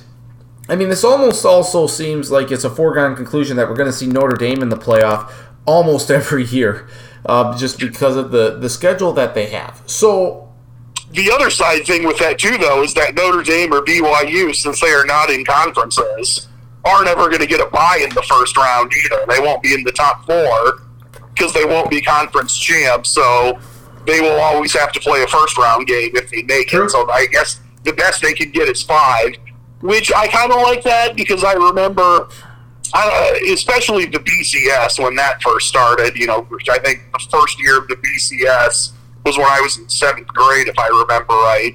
But there were like 2 or 3 exceptions they had for Notre Dame, and I always never really liked that. So I kind of like that they are not doing that now. And it's just like, nope, sorry. You're not in a conference, you can get in, but you're ultimately still kind of like a lot of the group of schools in a way now. Yep. So I apologize if I missed it then. So your playoff proposal then for a 12 team, like what is your ultimate solution or like what do you think? I'll try to give you the Cliff Notes version without droning on and rambling too long. My ideal one would still have the college football playoff committee, but there would basically be structures in place that would change how many teams get in each year based off how the regular season and conference title games went. Okay. So basically, if there were 4 undefeated teams, then it would be a 4-team playoff. If there were only 2 undefeated teams, it would be a 2-team playoff. If there was only 1 undefeated team, then that's where the playoff committee would come in, because I wouldn't just give you the national championship if there's only 1 undefeated team. You would be like, all right, well, maybe there will be 3, maybe it'll be it might be a 4-team, it might be a 16 playoff, depending on how many teams they think are worthy. But basically, if you're undefeated, you would get into the playoff regardless. So that would be my way of allowing the group of 5 teams to get in there, but also trying to preserve, like, oh, you went 12-0, so that deserves to get in and is a big deal, as opposed to, like, well, we just kind of want you to get in because we think you're good, even though you maybe lost to the best team you played this year. Sure. I mean, it would be a little more complicated than that, but basically that's the Cliff Notes version. Is that we just be like, all right, yeah, if there's 6 undefeated teams, which I think you start talking about group of 5 teams too. Like, there's years where that does happen, and it'd just be like, all right, well, all 6 of them are going to get in that and have a shot. Yep. So yours would vary by year, which I like. There's a little. Yeah. You have no idea. It's uncertain how many teams would get into the playoff in a given year. I like that. that. Because I think at the end of the day, it's just college football is so much more unwieldy than other sports. Because I mean, even though there's more college basketball teams, you can play more than 1 game in a week. You can't play 3 football games in a week without having 3/4 of your roster injured.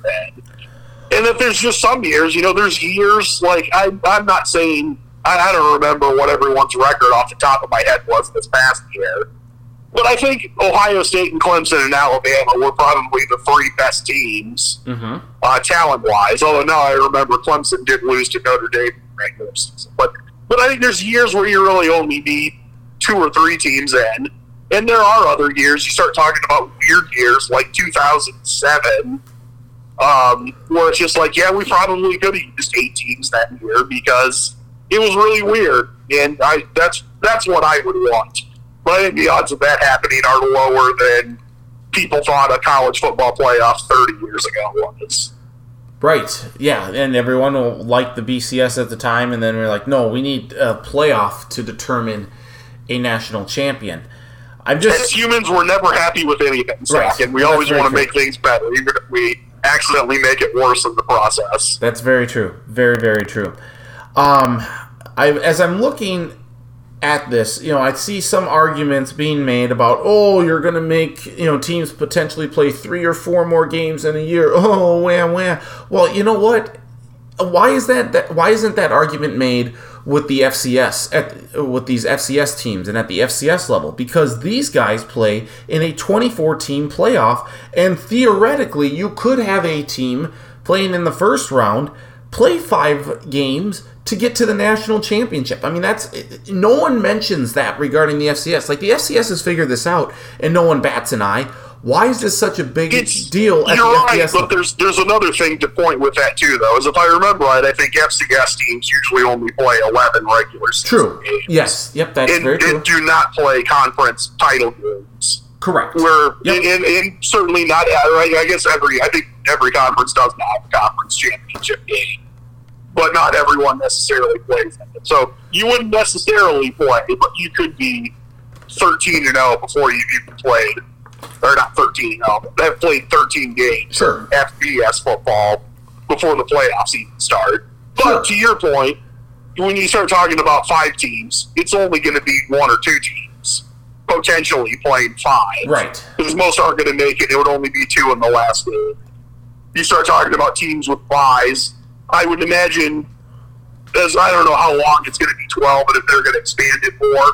But I'm sure there will be plenty of years where there might be 2 teams that didn't have buys playing in the national title game.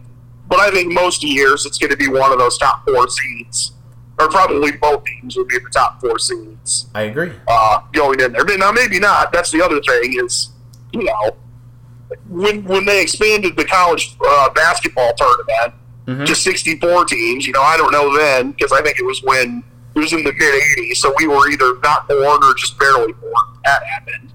But I would imagine there are people then that are just like, oh, well, it's just going to be 3 number 1 seeds every year that make it 1, 2 seed. Right. But yeah, there's a lot of times it works out that way, but there's also weird years where it doesn't also. Right. Yep. Like a year that, like George Mason, an 11 seed makes it. VCU. I mean, we've seen countless other. VCU and Butler both making the Final Four in the same year. Yeah. Exactly. I mean, so it does happen. I think it would be a little more difficult on the college football playoff side. So, like, if we're looking at this as a 12-team deal here, we're going to get more than likely the Power 5, and then you get the Group of 5, which I can't imagine would be a school from the MAC or the at least not very often from the MAC. No. I'm trying to think, just run through recent years in my head.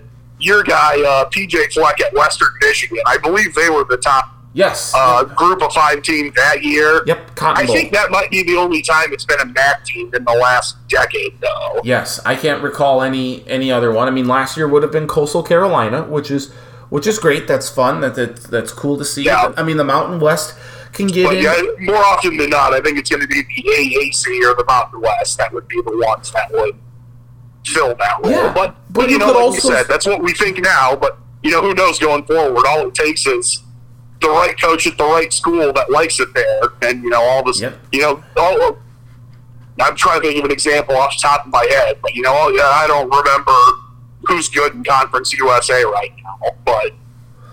No one. North Texas was fine, right? North Texas just needs their version of Chris Peterson at Boise State. Then all of a sudden we're complaining that North Texas has an automatic into the playoff every single year because they're going to be the best Group of 5 team. Or isn't Butch Davis still at Florida International? I think he is. He might be. I don't remember. So if we're looking at this again, like, I guess you could get a like a Group of 5 school in as an at-large, which is great. I just wonder too on like how. And not just could you. I mean, I think there would be years where it would happen. Yes, too. Like absolutely. In the last 10 years, because it's not out of the ordinary to have a team ranked 11th at the end of the regular season if they're 12-0, regardless of what conference.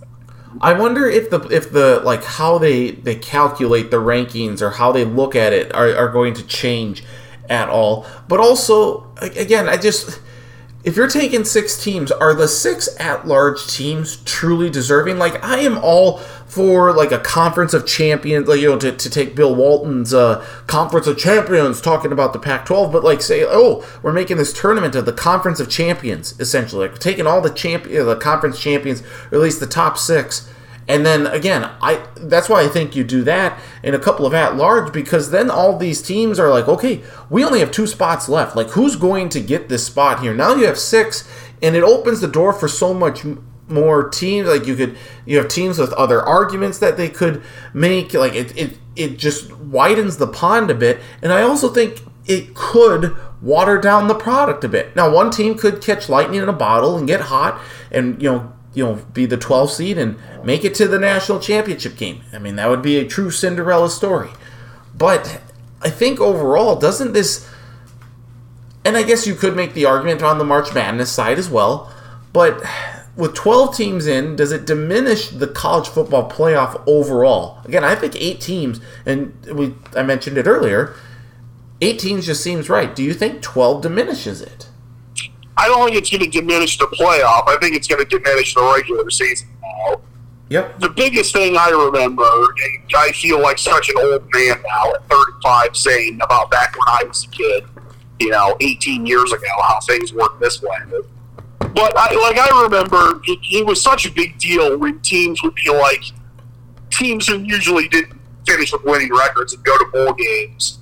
And all of a sudden, like, for an example, I think it was like 2012 or 13 or so not as far back as I thought, but Colorado had been bad for a long time, and I think they had a 10-2 regular season and then lost the Pac-12 title game, but still went to like a big bowl game, and it was like, oh, hey, this is still fun.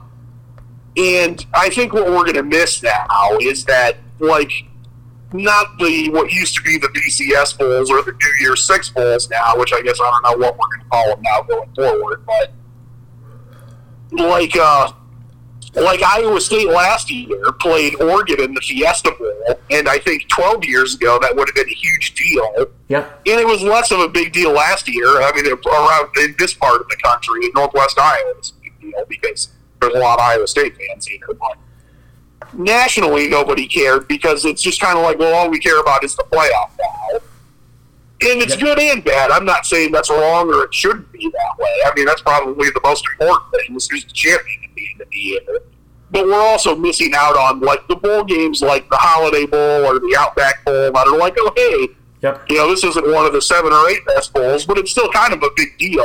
It's just going to be less of a big deal going forward. And I think we've maybe talked about this before. Like, I used to be, like, a really big college basketball fan.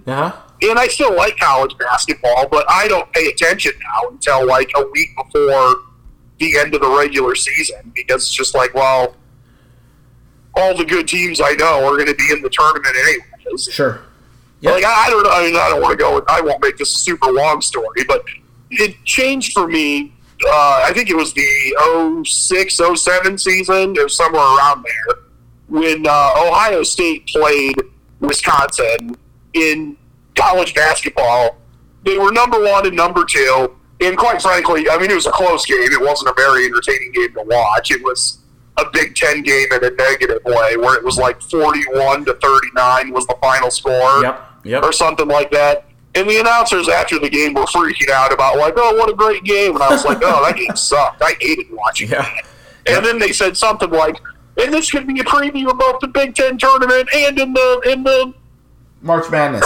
In the Final Four or something like that. And that was when I realized, like, oh, I watched this game and thought it was a big deal, but, you know, it's not really going to matter 2 weeks from now. It could be Act 1 and I think Act the 3. problem with college football is that could be what happens to college football for the regular season, at least. The one thing that made college football different, whether it's good, bad, or indifferent, was that the regular season was probably the most important, and it was so much different than the other ones. And now college football is basically like every other college or professional sport, and it's both good and bad. I think it's going to be great for the playoffs. I'm sure they're going to get good ratings, and everyone's going to care about that. But I don't think there's going to. I think it's going to hurt the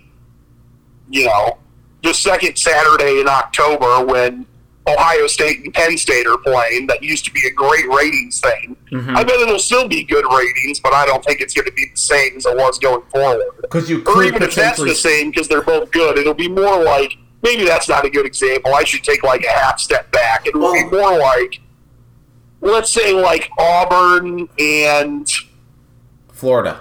Like, Auburn and Florida maybe, where it's like, I mean, they're good, but they're probably not going to win the national title this year, and like, they're not ranked in the top 5. I don't know if I care. And I think that'll be the issue going forward.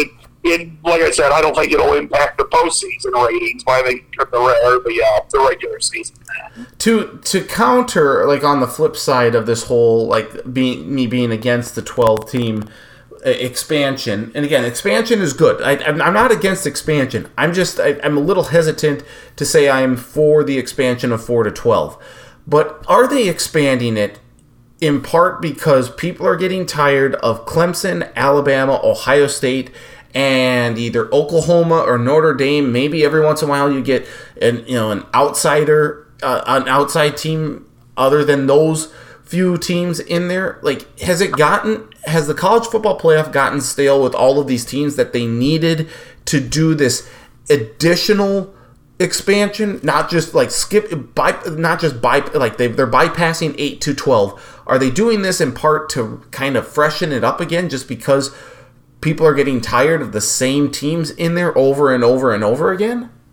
I think they might have, but if they did that, that's part of the problem, though, is that if you only care about the national title in college football, it's basically been this way for the last 80 years.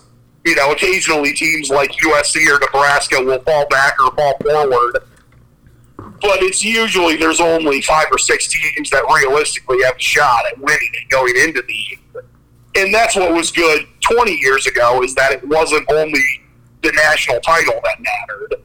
It was this other stuff, and, the Rose Bowl mattered, and, the Capital One Bowl mattered, and, these two teams that usually go 6-6 or 7-5 are 10-2, and they're playing, and whoever wins is going to win 11 games, and that's a big deal. And that was also important. And like I said, I think that's not going to matter going forward. And it's only going to be who wins the national title. And like, yeah, I mean, there'll be more teams then, so I think that's good. Mm-hmm. But I think it's going to be the 5 teams you mentioned that are going to be playing in the national title or winning it almost every year. Sure. I mean, the only other, I would add Georgia and potentially Florida. Yep. And I think we could probably, just with those teams, probably correctly pick 9 out of the next 10 national champions. Mm-hmm. Yep. So, like, I mean, just to reiterate, like what you said, I mean, I think it's, if people are saying we're not in the playoffs, so we don't care, then yeah, I think you're going to have more teams care because they're going to get in, but I don't think they're going to be the teams that are going to win it now. Like, as long as Nick Saban and Alabama, I think they're going to be. That's the other. This is why I didn't originally want teams to expand to 4. And this is going to be a little bit of a yesteryear callback thing. The way I would say this with Alabama now, it wasn't Alabama, it was USC then. Yep. But my thought was, if you expand it, all you're doing is giving Alabama or another team who maybe has an off year a chance to get hot and get in. And I think that's going to be a negative thing, is that there have been years where Alabama, I think there's maybe only been 1 year they didn't make the college football playoff. I think it was the year LSU won it. And that was but fun. Maybe you didn't think the same way as me, but I remember thinking like, oh, wow, isn't this fun that Alabama's not in it? I loved it. No, I loved going to it. be in it every year now. Yep. And even if they're a 9 seed, yep. Like, I think we're all going to be like, well, shit, I think Alabama is probably going to, if they don't win it, there's probably a pretty good chance they're still going to make the title game. Yep, as long as Nick Saban is the head coach, absolutely. Yes, I loved it when Alabama didn't get in. I'm one of those guys that doesn't like the same team. Like, yes, I do like Clemson in there. I think Clemson's good. I haven't gotten tired of them yet, but that there will come a day where I will be. But yeah, like, it's tiring to see Alabamas and the Oklahomas of the world in this day in and day out. And I think you alluded to this and mentioned it in part, that maybe the bowl season now gets watered down a little bit. Do you think bowl season then contracts a little bit with some of their games? Or is this just expanding? So now, like, instead of 80 eligible teams, we're going to get to, like, 88, 90 teams. Like, how big is bowl season going to get now? I don't know if they're going to add more bowls. They might. I think they're not. I don't think they're going to get rid of very many, if any. If only because the ones they get rid of are the ones that ESPN owns and just wants those, so they can say, like, hey, we still had 950,000 people watch the 3rd place Sun Belt team against the 4th place Conference USA team. Yeah. And what bowl would that be? The Boca Raton Bowl? The Who Gives a Shit Bowl? I don't remember which ones have both Group of 5 teams off the top of my head, but yeah, it would be those ones that are the first 5 or 6 ones played. Like, those might be, but I think they'll, like, I don't think the Bulls are going to go away unless people just straight up stop watching them, which I guess that's possible. But yeah, I don't know. And one other thing, I mentioned that, Alabama, you just give them another shot, they're going to keep winning. Mm-hmm. I should say, like, not just Alabama. It's that way with the 3 teams I would say the most. It's with Alabama, Clemson, and Ohio State. Yeah. Is that all 3 of them you've given not just 1, you've basically given them 2 get-out-of-jail-free cards. Yep. And they're just like, oh, yeah, well, of course we're still going to get in. And, part of this is just the way college football works, that it's about programs and coaches more so than players in some ways, because there's turnover and we don't remember who plays every spot for what team because of turnover and things. But, Ohio State could be 9th, and it'd be like, well, yeah, we think USC is better than Ohio State. And you'd be like, yeah, I'm pretty sure we still think Ohio State's going to win. Or Clemson, and I think that will be the downside, is if they did this with the thought like, oh, hey, there's more teams, so maybe it won't be just Alabama, Ohio State. I mean, there's a reason you can look back who's won the most national titles since 1950, and it's like, other than Nebraska falling off the last 15 years, it's basically like, oh, wow, it's mostly the same teams that are really good right now. At least they would have to go play a couple more games, and something could happen, so it's not you don't get to the finish line quite as fast. So I guess in total synopsis, in summary here, you are, correct me if I'm wrong, you're for the expansion, you have some concerns, but mainly what you see is a diminished regular season. Like the regular season loses importance in terms of an average game in, say, October. Is that correct?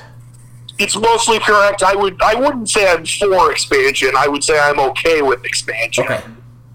But I think it's going to make the playoffs more fun, and it's going to make the regular season less interesting. More so, it's going to make the regular season in September and October less interesting. Gotcha. I think the last 2 weeks of the regular season will be a big deal. But I think it's going to be those late September, early October games that are going to be the ones that we're just like, yeah, you know what? I don't know if I care this week. Maybe I'm just going to go on a date with my girlfriend instead. Right. Okay. All right. So that's good. I want to make sure there, because I think I'm kind of in the same boat with you. I'm for expansion. I'm for expansion from 4. I don't know if I'm there at 12. I think maybe that's where you and I differ, is that you would be fine with 4. I'd like the expansion. I think 8 would have been the perfect number. But, yeah, we'll see where it goes. While I have you here, just one last question on, and this is, I guess, garnered more towards college basketball, because we see all these players in the transfer portal, and it's honestly, it's destroying the game of college basketball, because you have these guys who are just, who are committed to one school, and then they just go somewhere else, and it seems like the big programs are really, just tearing up the smaller schools apart, because they're getting these players who have very good seasons. It's understandable to want to transfer, but you should only be able to do it in certain circumstances, like if you're a graduate transfer, or if your coach gets fired or something, or if you have a medical emergency, like a family emergency, you need to move closer to home. I think those are the 3 exceptions I would give for someone who's entering the transfer portal. On the college football side, are you concerned at all with how the transfer portal is going, and does college football, and therefore like the NCAA, need to go in and do something to change it, to rectify it, to stop it from further damaging college athletics? That's a good question. I have mixed feelings about the transfer portal. I think it's hard to say, especially when it looks like we're going forward with name, image, and likeness stuff, and athletes are going to be able to get paid, because regular students can get paid for stuff. Band students on band scholarships have always been able to make money, and it's in some ways weird that athletes couldn't. But it's hard for me to say that athletes can't be allowed to transfer when you and I were at South Dakota State, could have transferred whenever we want with no repercussions. Mm-hmm. I do like that they have the. It's not getting enforced nearly as often now, but that you can transfer, but you can't play the next year, and you have to sit out a year. I think I do kind of like that rule. Yep. Because if you really want to transfer, I think you should be able to, but I don't think you should just be like, oh yeah, I had a bad day and I'm angry and I'm transferring, and there's no ramifications at all. Yep. And I don't think I like that they're just basically allowed to. And I think the rule is that just the 1 year. I guess they wouldn't call it a suspension, but in effect, it's almost like a suspension. But they still have that, but it's just that if you get a lawyer, then they're like, all right, we can, you don't have to do it after all. I think that's what I don't like, is that if you want to transfer, I don't want to say that, you can't do it. I think you should be able to, but I like that you have to sit out a year. And that's why I like that they have the grad transfer rule, that you can transfer and play immediately if you graduated, because even if we're going to debate about whether, how much academic is in academic, or how much student is in student athletes at the highest level, that they're at least pretending like they care about academics. Yep. So I kind of wish it would have been more like it was 5 years ago, where you could still have the transfer portal. Because if I remember, I think they started the transfer portal because originally it was, you could transfer, but it was just you had to go and you had to get permission from the head coach. And that was still that you would have to sit out a year. Yep. And then at times coaches would be like, no, we refuse to let you transfer, or you can only transfer to these 3 schools that will never play in the next 5 years. Right. That I don't love, but I like the idea that it made it so I think kids weren't as apt to just immediately leave if something wasn't going their way. Exactly. This has become like more of a, oh yeah, exactly. Things aren't going my way. I need, that's the bad part of what's going on in society in total, not just college athletics. I do think, again, transfer portal should only be for a few certain circumstances. And, like I said, I think it's destroying college basketball far more than it is college football. But I just thought I'd ask what your perspective was on the college football side or college sports in general, because I think it needs to change. Something needs to be changed here, and hopefully, it's only been there for like 2 or 3, 4 years, something like that. Not that long, but it's already changed. I mean, it's more so in basketball, like you said. Mm-hmm. But even in football now, it's changed where it's just like, you get 85 scholarships, and there's all these kids that transfer or get injured and have, can't play the rest of their career. Right. Well, but then teams in, June are like, we got 2 scholarships. It's like, we could give a scholarship to a walk-on. And it's like, yeah, we could do that. That'd be great. It's like, you know what? Screw that. Let's just go get another kid from the transfer portal then. Look at Georgia, just specifically. And it's good and bad. I don't want to say it's all bad. I think it's like a 50-50 thing, is that there's a lot of good with it, but there's bad with it too. Yeah, I think and for me, I think it's more 75% bad, 25% good, because I think it's getting abused. And that's what's more damaging. It's the cases where it's getting abused. But I just look at a situation like Georgia, where they've gotten, they had Justin Fields signed there, and then he transferred to Ohio State. Well, they've also gotten JT Daniels from USC. I mean, Georgia has been in the center of these transfer quarterbacks for a number. It's just like rotating chairs. Like what, Jamie Newman or something? He transferred from Wake Forest to Georgia. So I get it. There's good things. There's bad things. But I just wish something would be done in it, because I think it is going to affect college sports in general. But we'll be able to talk more about the college football playoff expansion in the months and the years to come. But after it comes to fruition, we'll discuss it. The college football season kicks off here in less than 3 months. So start getting the college football preview ready, Charlie, because I'm going to be knocking on your door to have you back on the podcast. And of course, if anything else big happens, or if you just want to come on and whatever, to talk, shoot the shit, shoot the breeze, whatever the saying is, you're always welcome on here, my friend. But I appreciate it. And any other final thoughts that you have? One last quick thing. It's college football season starting in a couple months here. Yep. Do you know what the very first FBS game of the season is? Oh, Lord. There was a game that was supposed to be played in Ireland, I think, that got canceled, right? It was supposed to be in Dublin, and there was a game that was supposed to be in Ireland. It didn't get canceled, but it's just being played in the United States instead now. Okay. Is that the one Illinois against Nebraska? So the first game of the season, I don't know. We'll see how that goes. I mean, I could be really happy that day or really upset that day too. I hope for your sake that it goes well. Is that Nebraska and Illinois? Is that correct? Yep, Illinois, who I believe, if I read it, I should say, other than reading some college football playoff stuff, I have not looked into any next season stuff yet. But if I remember right, I think your good buddy Bert Bielema is the new head coach at Illinois now too. Yes, me and Bert go way back, I tell you what. That's right. We've been exchanging letters. We're pen pals, practically, at this point. And nothing says, let's kick off the college football. Pen and paper letters written in cursive. Yeah, exactly. Sealed with a kiss and a handkerchief. Hey, I did cursive. I learned cursive in school. That's something that needs to be brought back into our schools, but that's here for another day or another time. I got to tell you that nothing says kick off to college football like Nebraska at Illinois. That just screams college football to me. I'm sorry, I didn't mean to drag your Huskers down, but that's we could get a better college football game, couldn't we, to kick off the season? There's got to be 50 other matchups that would be better, at least. Maybe 80 or 100 or maybe 250. Maybe. That's 250 is a lot, but you still might be right. Well, I'm thinking all the different combinations. We could do Nebraska, Ohio State would be better. Nebraska, Iowa that's the would thing. Be better. Would it be better? I mean, it would be better in terms of talent on the field. I don't think it would be better in terms of how close the game is, though. That's true.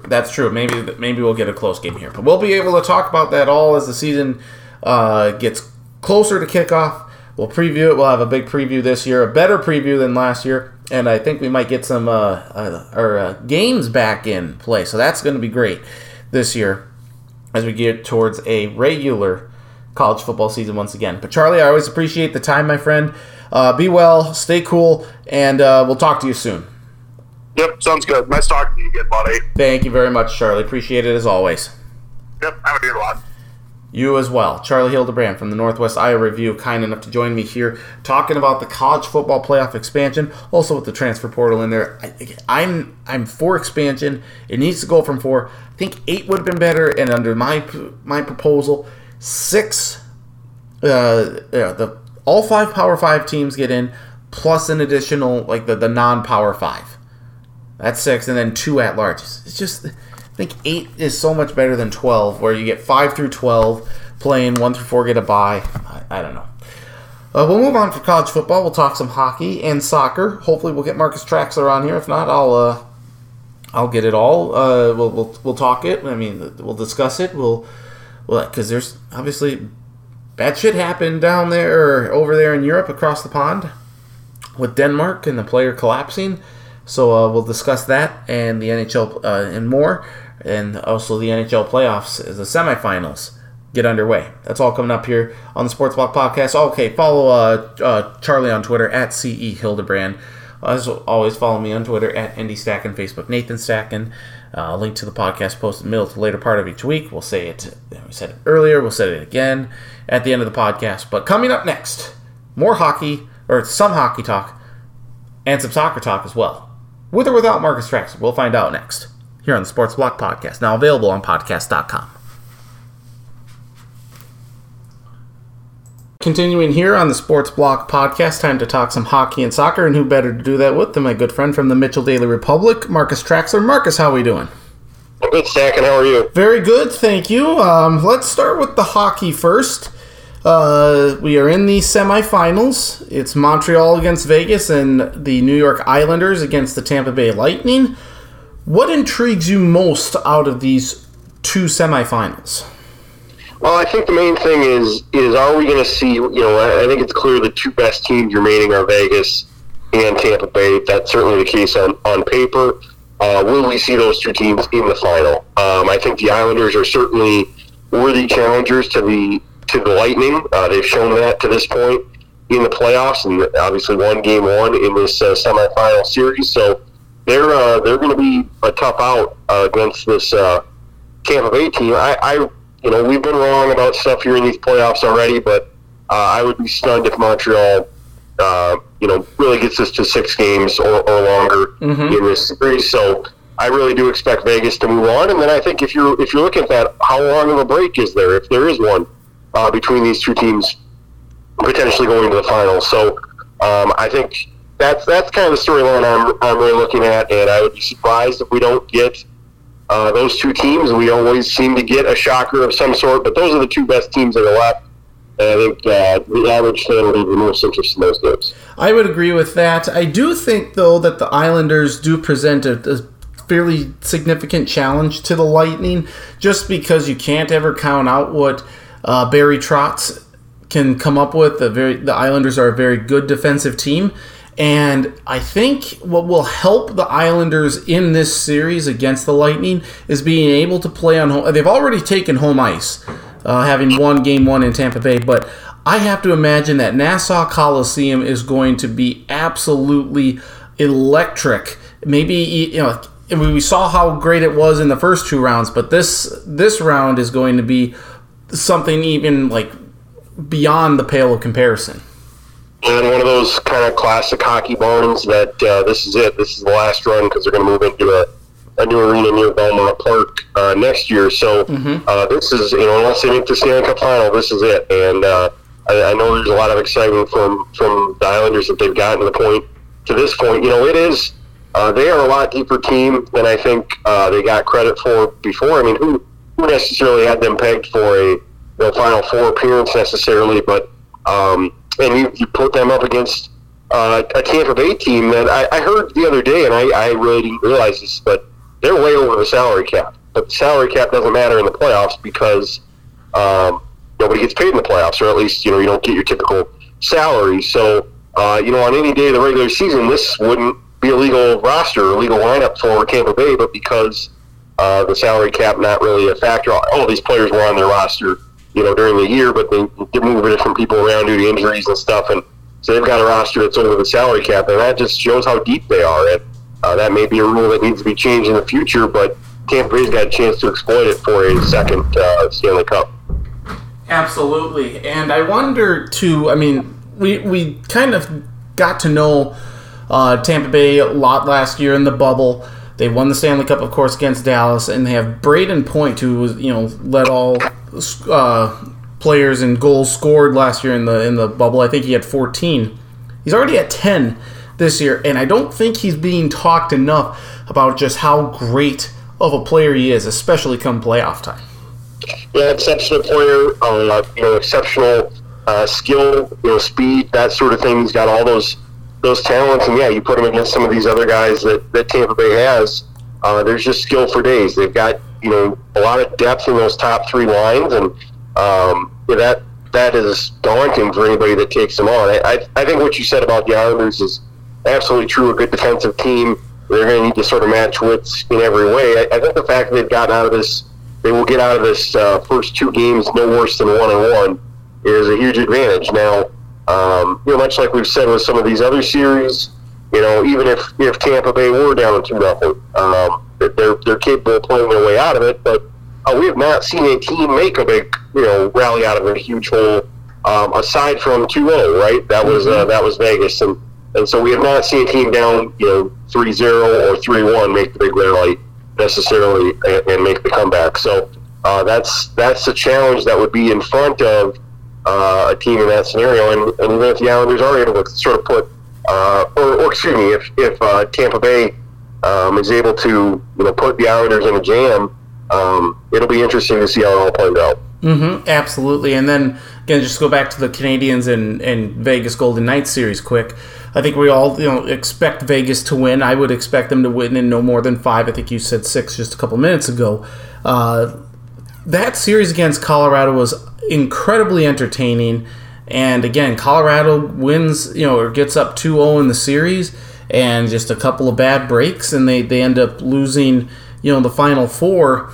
And I guess just to put a bow on Colorado, it's incredibly remarkable by what Vegas has been able to do, and they're a very good team. They're very deep, and that's in large part because of the expansion draft, which again they're exempt from with Seattle's expansion draft coming up, which I think is a crock of shit.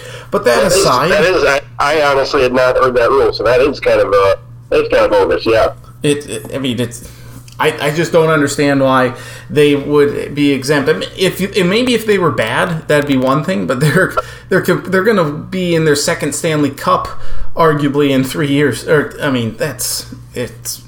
don't know. But for Colorado, I thought they were the deeper team. I thought they had the better players, especially with McKinnon and Landeskog. In your mind, what happened that I don't know if it was so much collapsed or Vegas just kind of found the right gear at the right time, but again, I mentioned it last week that this would be awfully disappointing, and I still feel that way this week, that the Avalanche, that's a very disappointing end to a season where they were widely considered the favorites. Absolutely. I don't know any way how you can evaluate it otherwise. Absolutely a disappointment from Colorado. We talked a little bit, I don't know, I mentioned last week that Game 3, it felt like that was a chance for Colorado to steal one more and make it 3-0, and they let the lead get away from them in the third period, and never really had, then was outplayed the rest of the series. And to me, that's the main story. They were outplayed. There were some games in those games 3 through 6 where it was relatively close, but they were outplayed in all of them, and especially at the end where it was not close. It was 4-1 or 5-1 or whatever the score was. And so, I think we've kind of talked about this with some other teams, and I kind of come back to, obviously they're better than the Oilers, but you kind of have that Oilers feeling like, okay, well, you've had this group together for a while. Landeskog, McKinnon, I know McKinnon kind of said the right things, knowing, hey, look, I've been in this league for a while now. I haven't won anything. I'm as disappointed as anybody. But this situation doesn't get any easier for Colorado. I do believe they have to pay Cale Makar, who's one of the best defensemen in the league, a very young talent. They've got to try to seal him up long term. So the salary cap becomes more of an issue for them. And I don't really know where I don't think they're going to sort of start peeling off these top talents necessarily, but the entire challenge is there now. And for them to really go through this year and not make the Stanley Cup final, I think, is a failure. Not even make the semifinal is a failure. Mm-hmm. And they did not perform well last year in the bubble. They were knocked out early as well. So you look at these last 2 years when they were among the best teams in the regular season and one of the favorites going into the playoffs, you just kind of have to shake your head and say, you got outplayed. And what is it about being up 2-0 that saw things sort of flip? Hard to say. I think it's certainly a credit to Vegas. They had better goaltending.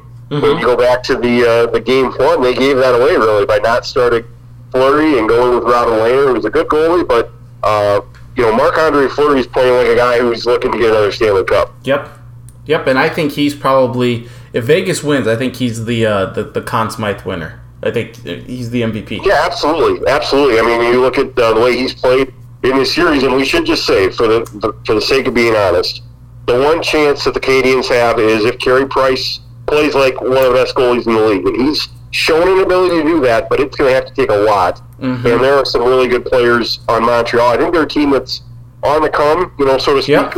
Aaron Cole Caulfield's an incredible talent, and not a big guy, but a terrific goal scorer. But it doesn't seem like they're going to have the firepower to beat Vegas in a 7-game series. I would agree with that, like Montreal being a team on the come. I also thought Vancouver, though, was a team on the come last year, and they really and they were nowhere to be found this year. Yeah, so. No, it was bad. So we'll see if Montreal can do it. It's hopefully should be an entertaining semifinals, and we'll see what happens in the Stanley Cup. It would just make the latest Stanley Cup that we've had in a normal year, I guess. The bubble year the bubble last year notwithstanding.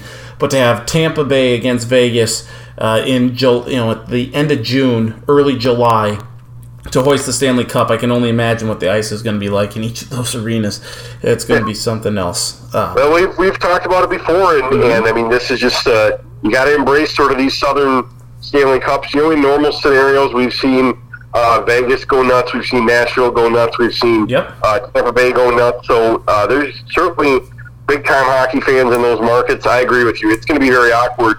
I doubt they're going to play on July 4, but you could see, you could have the hockey on TV and then go watch fireworks because, it seems odd that they're playing this late in the year, but circumstances have dictated that, and the same can be said for the NBA as well. Yep, I think the MVP, then, if that's the Stanley Cup final we get, the MVP should be the ice, the arena keepers, the zombie, not the zombies, the Zamboni drivers and whatnot. The air conditioning will be on, absolutely. Yes. Oh, absolutely, full blast, no doubt.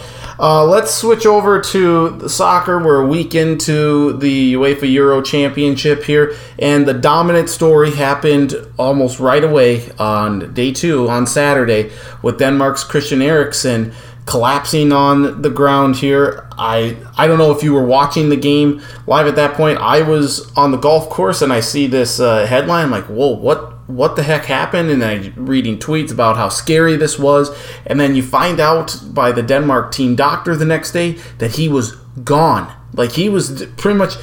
He was dead on the field, essentially. They used a defibrillator, zapped him once, and he got back, which is great. I mean, that's the good news, is that he's still alive. But what a just absolutely terrifying moment for Denmark there.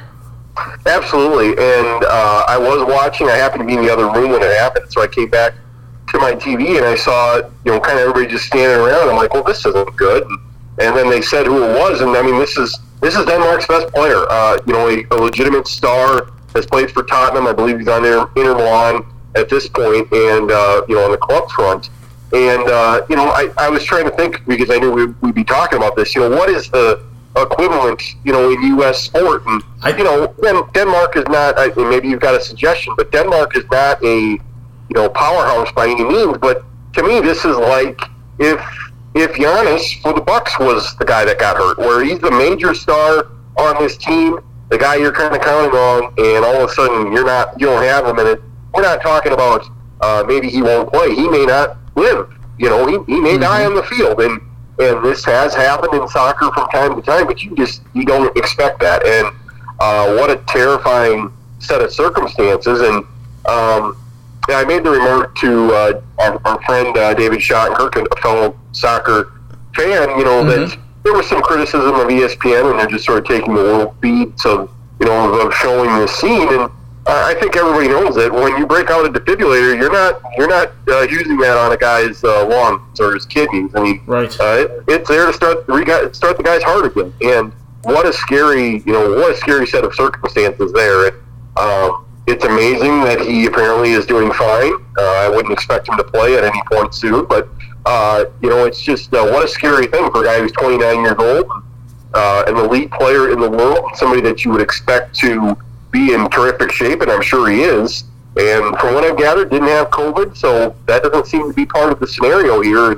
What a scary deal. I think that the one thing that I mentioned to Travis earlier that I think the comparison I can bring it most to could be Hank Gathers from Loyola Marymount when he collapsed on the court. And I don't know what game it was, but it was like in the middle. That's the only thing that really comes to mind, I guess, for me in terms of a player collapsing like that, and you're just like, well, wait, what happened? And he died, either on the court or a short time later. That's just, it's completely terrifying. So that's the only real, I guess, example I could get, or the first thing that I thought of, or that I could compare it to. And then to make Denmark play, I guess the whole, the situation or the circumstances surrounding that decision, it sounded like that UEFA asked the players to make the decision if they wanted to keep going or not, whether that be Saturday or on Sunday, and they elected to play, just a few hours later. Is that correct? Is that the understanding here? Well, they kind of, publicly put out there that, we'll either cancel the game now, or we'll, play now, or we'll, I don't know if cancellation was really even on the table. It was either, we're going to play now, or we're going to come back and play tomorrow. And I think, at that point, they're just thinking, well, let's just play now, I guess. It kind of sounded like they were backed into a corner. The more I read about it, the more it seemed like UEFA gave them kind of two bad options. It wasn't necessarily that they really wanted to play. And so that stinks.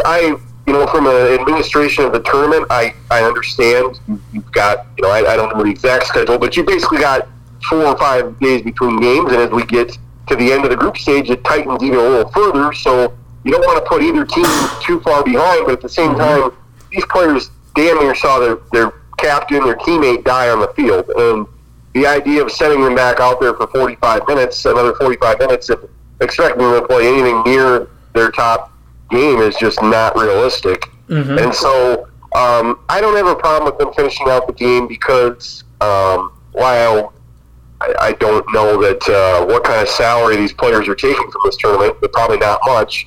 They are professionals. They do know that they're there to play the game. This is obviously a huge moneymaker, but it's obviously from a human standpoint a terrible thing. The only other thing I would say on this front is, you mentioned Hank Gathers, and I think that was in 1992 or 93, and or maybe a little earlier than that. And so, think about how far we've come with the technology. Obviously, defibrillators are a huge part of, we see them in gyms, we see them in public places, and I thought to myself, I don't know if I had to pull one off the wall, would I know what to do? And obviously, we have situations where the best medical care is there, but it did make me think, you never know if you're going to find yourself in that situation.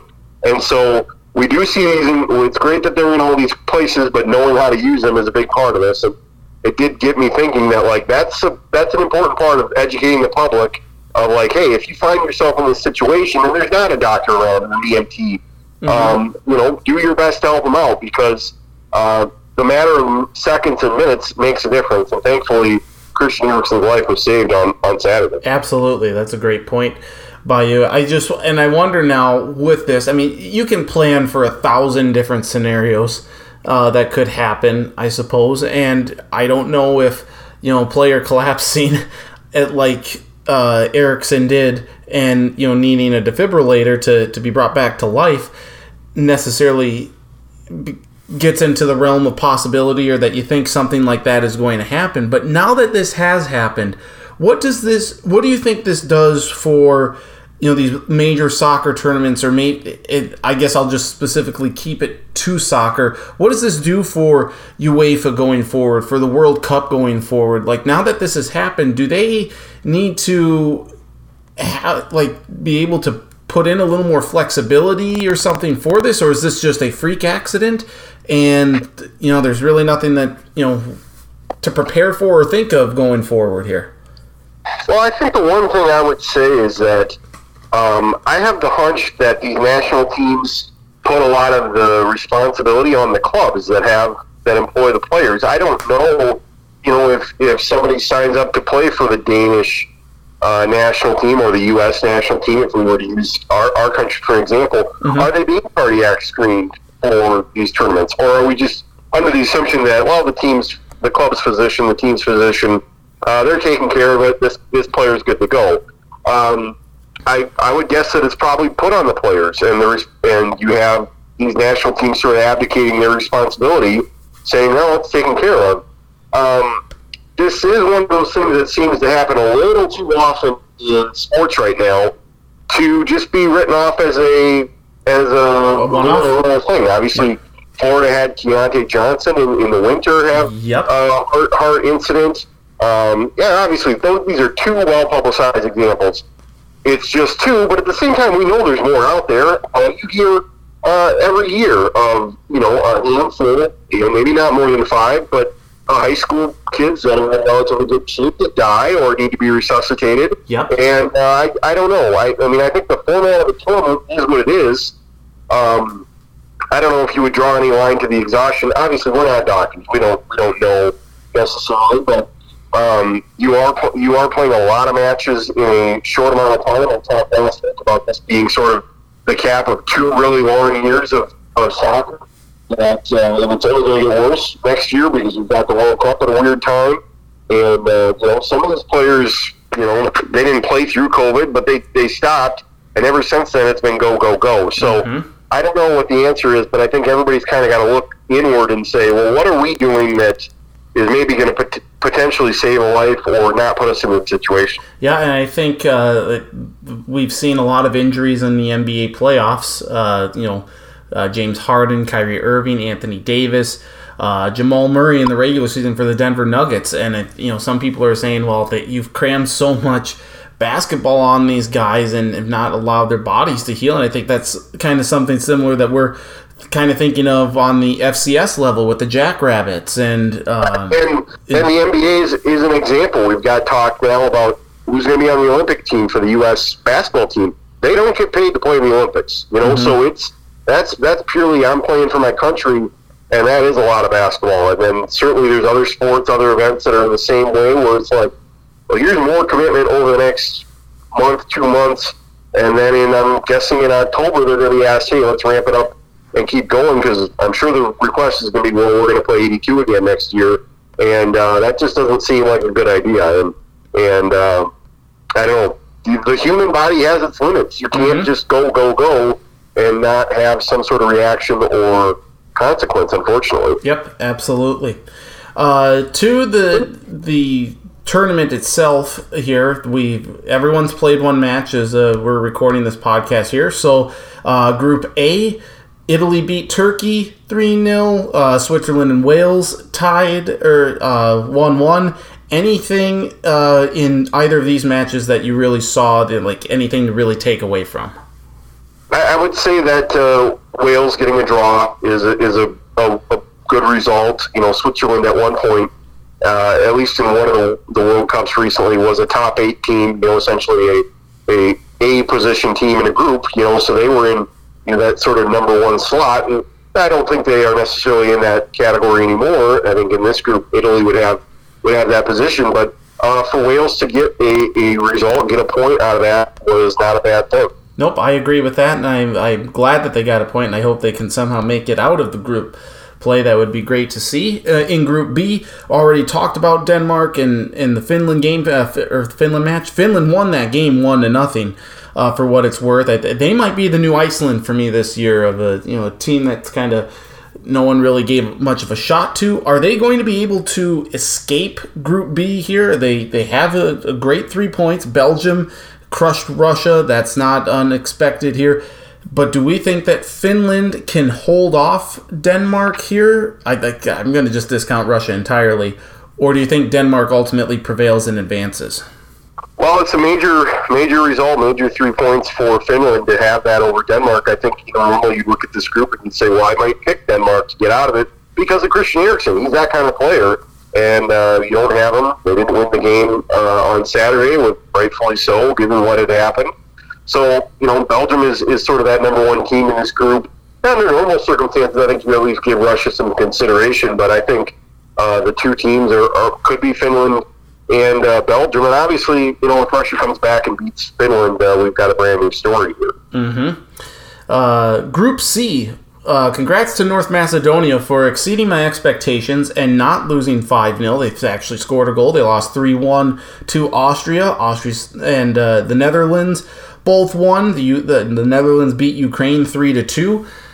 Can the Ukraine get back into this thing here? Can they actually advance here? Or do we think that Australia and the Netherlands are the teams that will advance? On paper, I think those are the two teams that would advance. I think if you're like me, you spent the entire match on I believe it was Saturday or Sunday, whenever they played, just Googling what the hell is North Macedonia, and it's really just a naming dispute that they couldn't just be Macedonia because Greece didn't like that, so they went with North Macedonia, and good for them. They didn't embarrass themselves in their debut.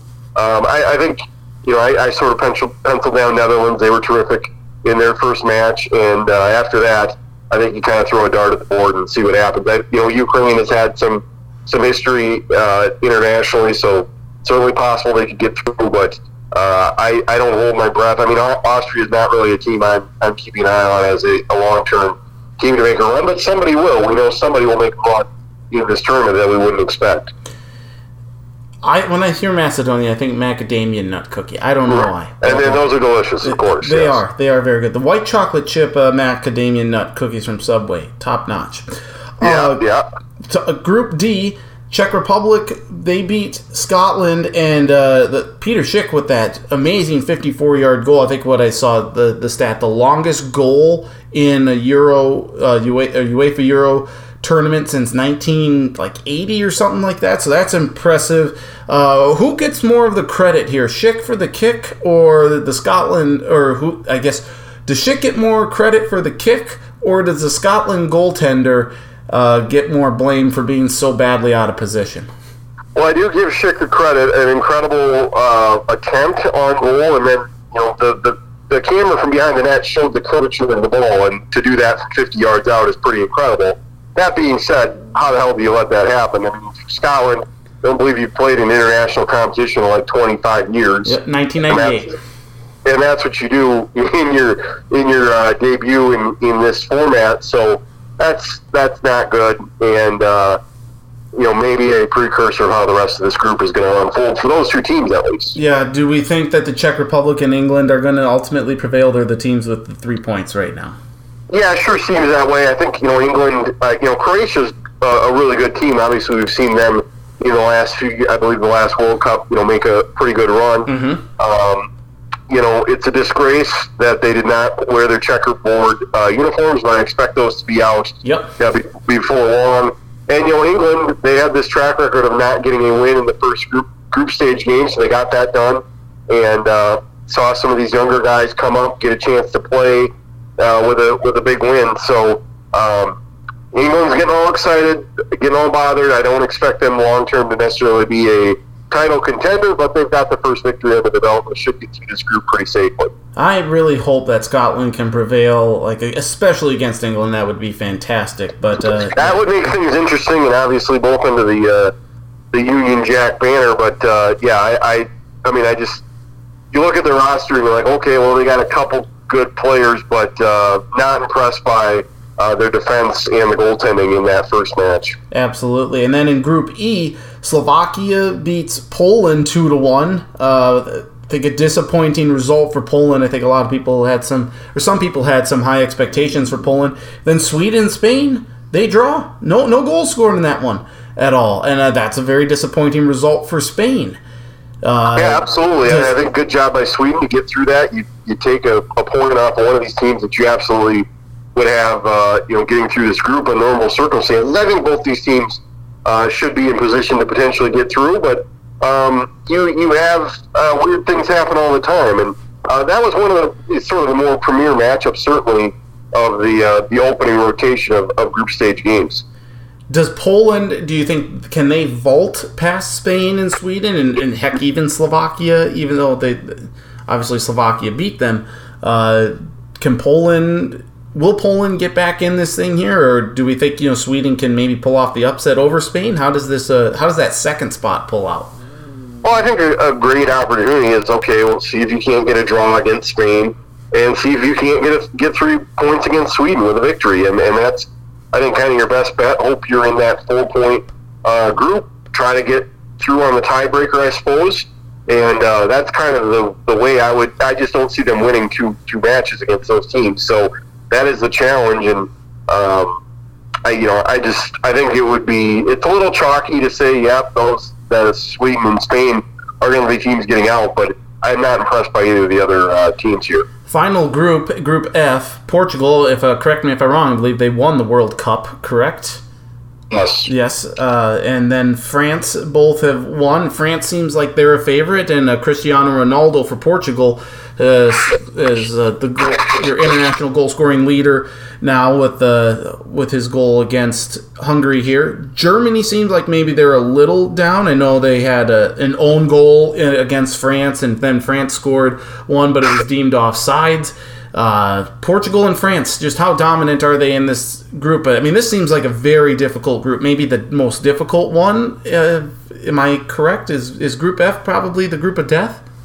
Certainly, and you had Cristiano Ronaldo on his game in the first match, so 2 goals from him, that sets up well, and just kind of amazing that you have sort of these 2 powers, Germany and France, end up playing the last game of this first match day of group games, and you have an own goal that decides it. Very defensively minded, but I think if you're France, you look at and they played the way they need to be a contender in this series. So the onus is now on Germany to somehow get 3. They need at least 4 points to get through, I would say, and if they can come away with 2 more wins, they're going to be in a good position.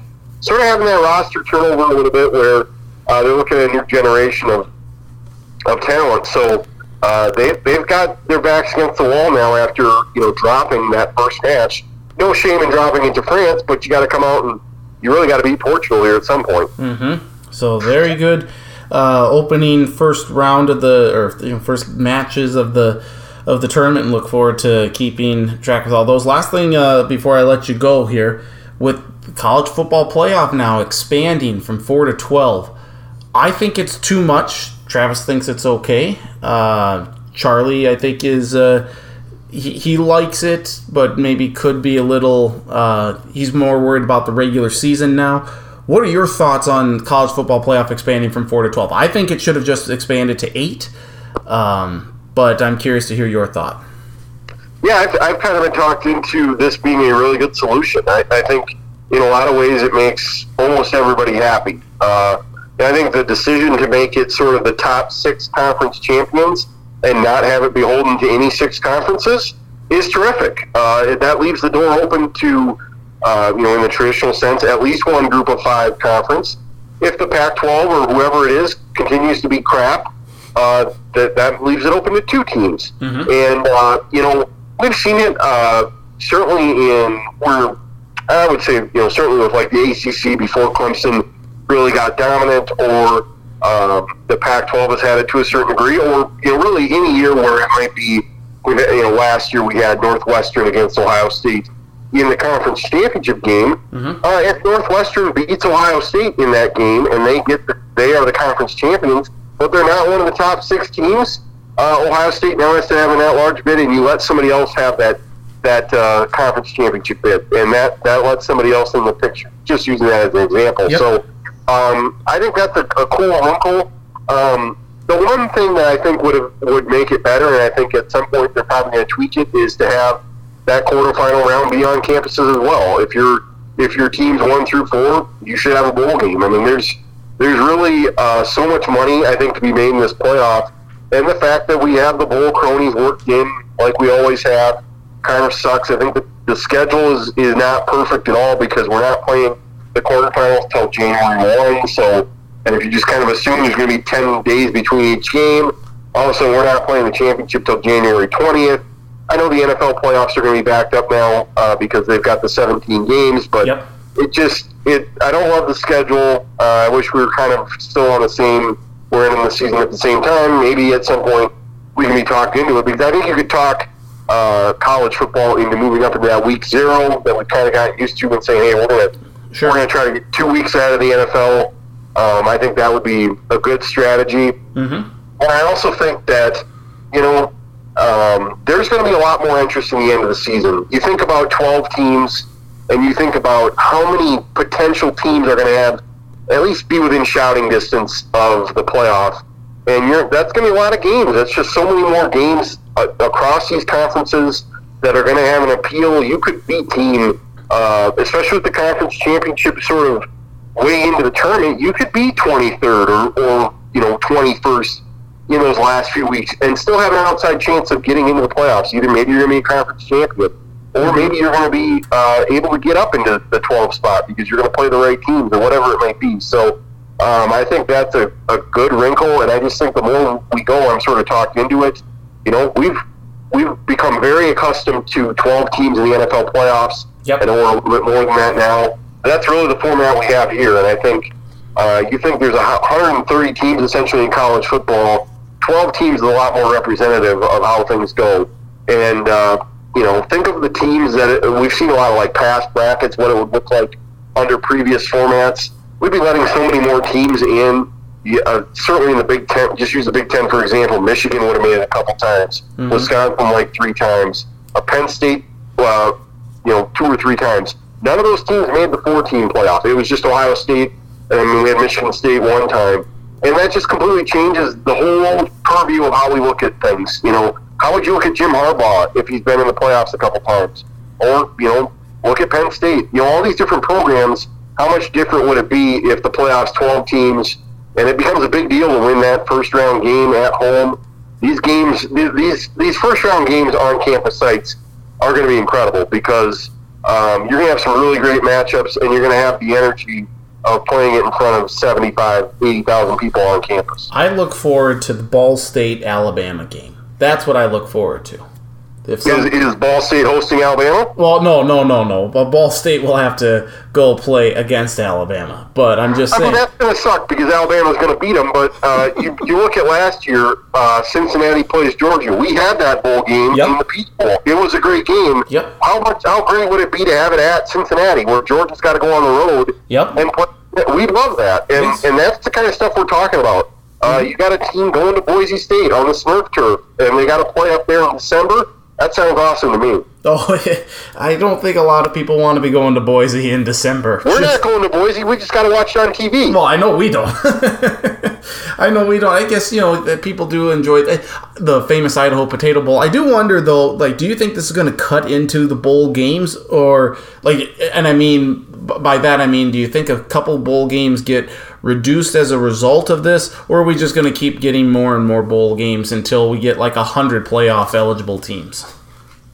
Well, it would sure seem that the bowls, we'd lose a few bowls, but we've been following college football for our entire lives now, and I don't think the bowl number has really gone down our entire time.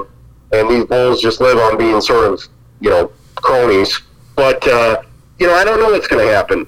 It seems like we're not going to see these teams that play in the first round and lose still go to a bowl game. That's not going to happen. So, just by sheer numbers, you'd think, okay, well, we're going to lose 3 or 4, but I know ESPN, they're the main reason we've got bowls to the degree we do. They're going to make sure there's inventory between Christmas and New Year's so we all have games to watch at 2 in the afternoon in a baseball stadium. So I think that part's not going anywhere. How it's all going to be structured is very interesting to see what might happen there. Mm-hmm. It certainly will. We have a couple more years at least before this will take place, but it seems like a foregone conclusion. Marcus, I always appreciate the time, my friend. Enjoy the hockey playoffs, enjoy the UEFA Euro Cup, and we'll talk soon.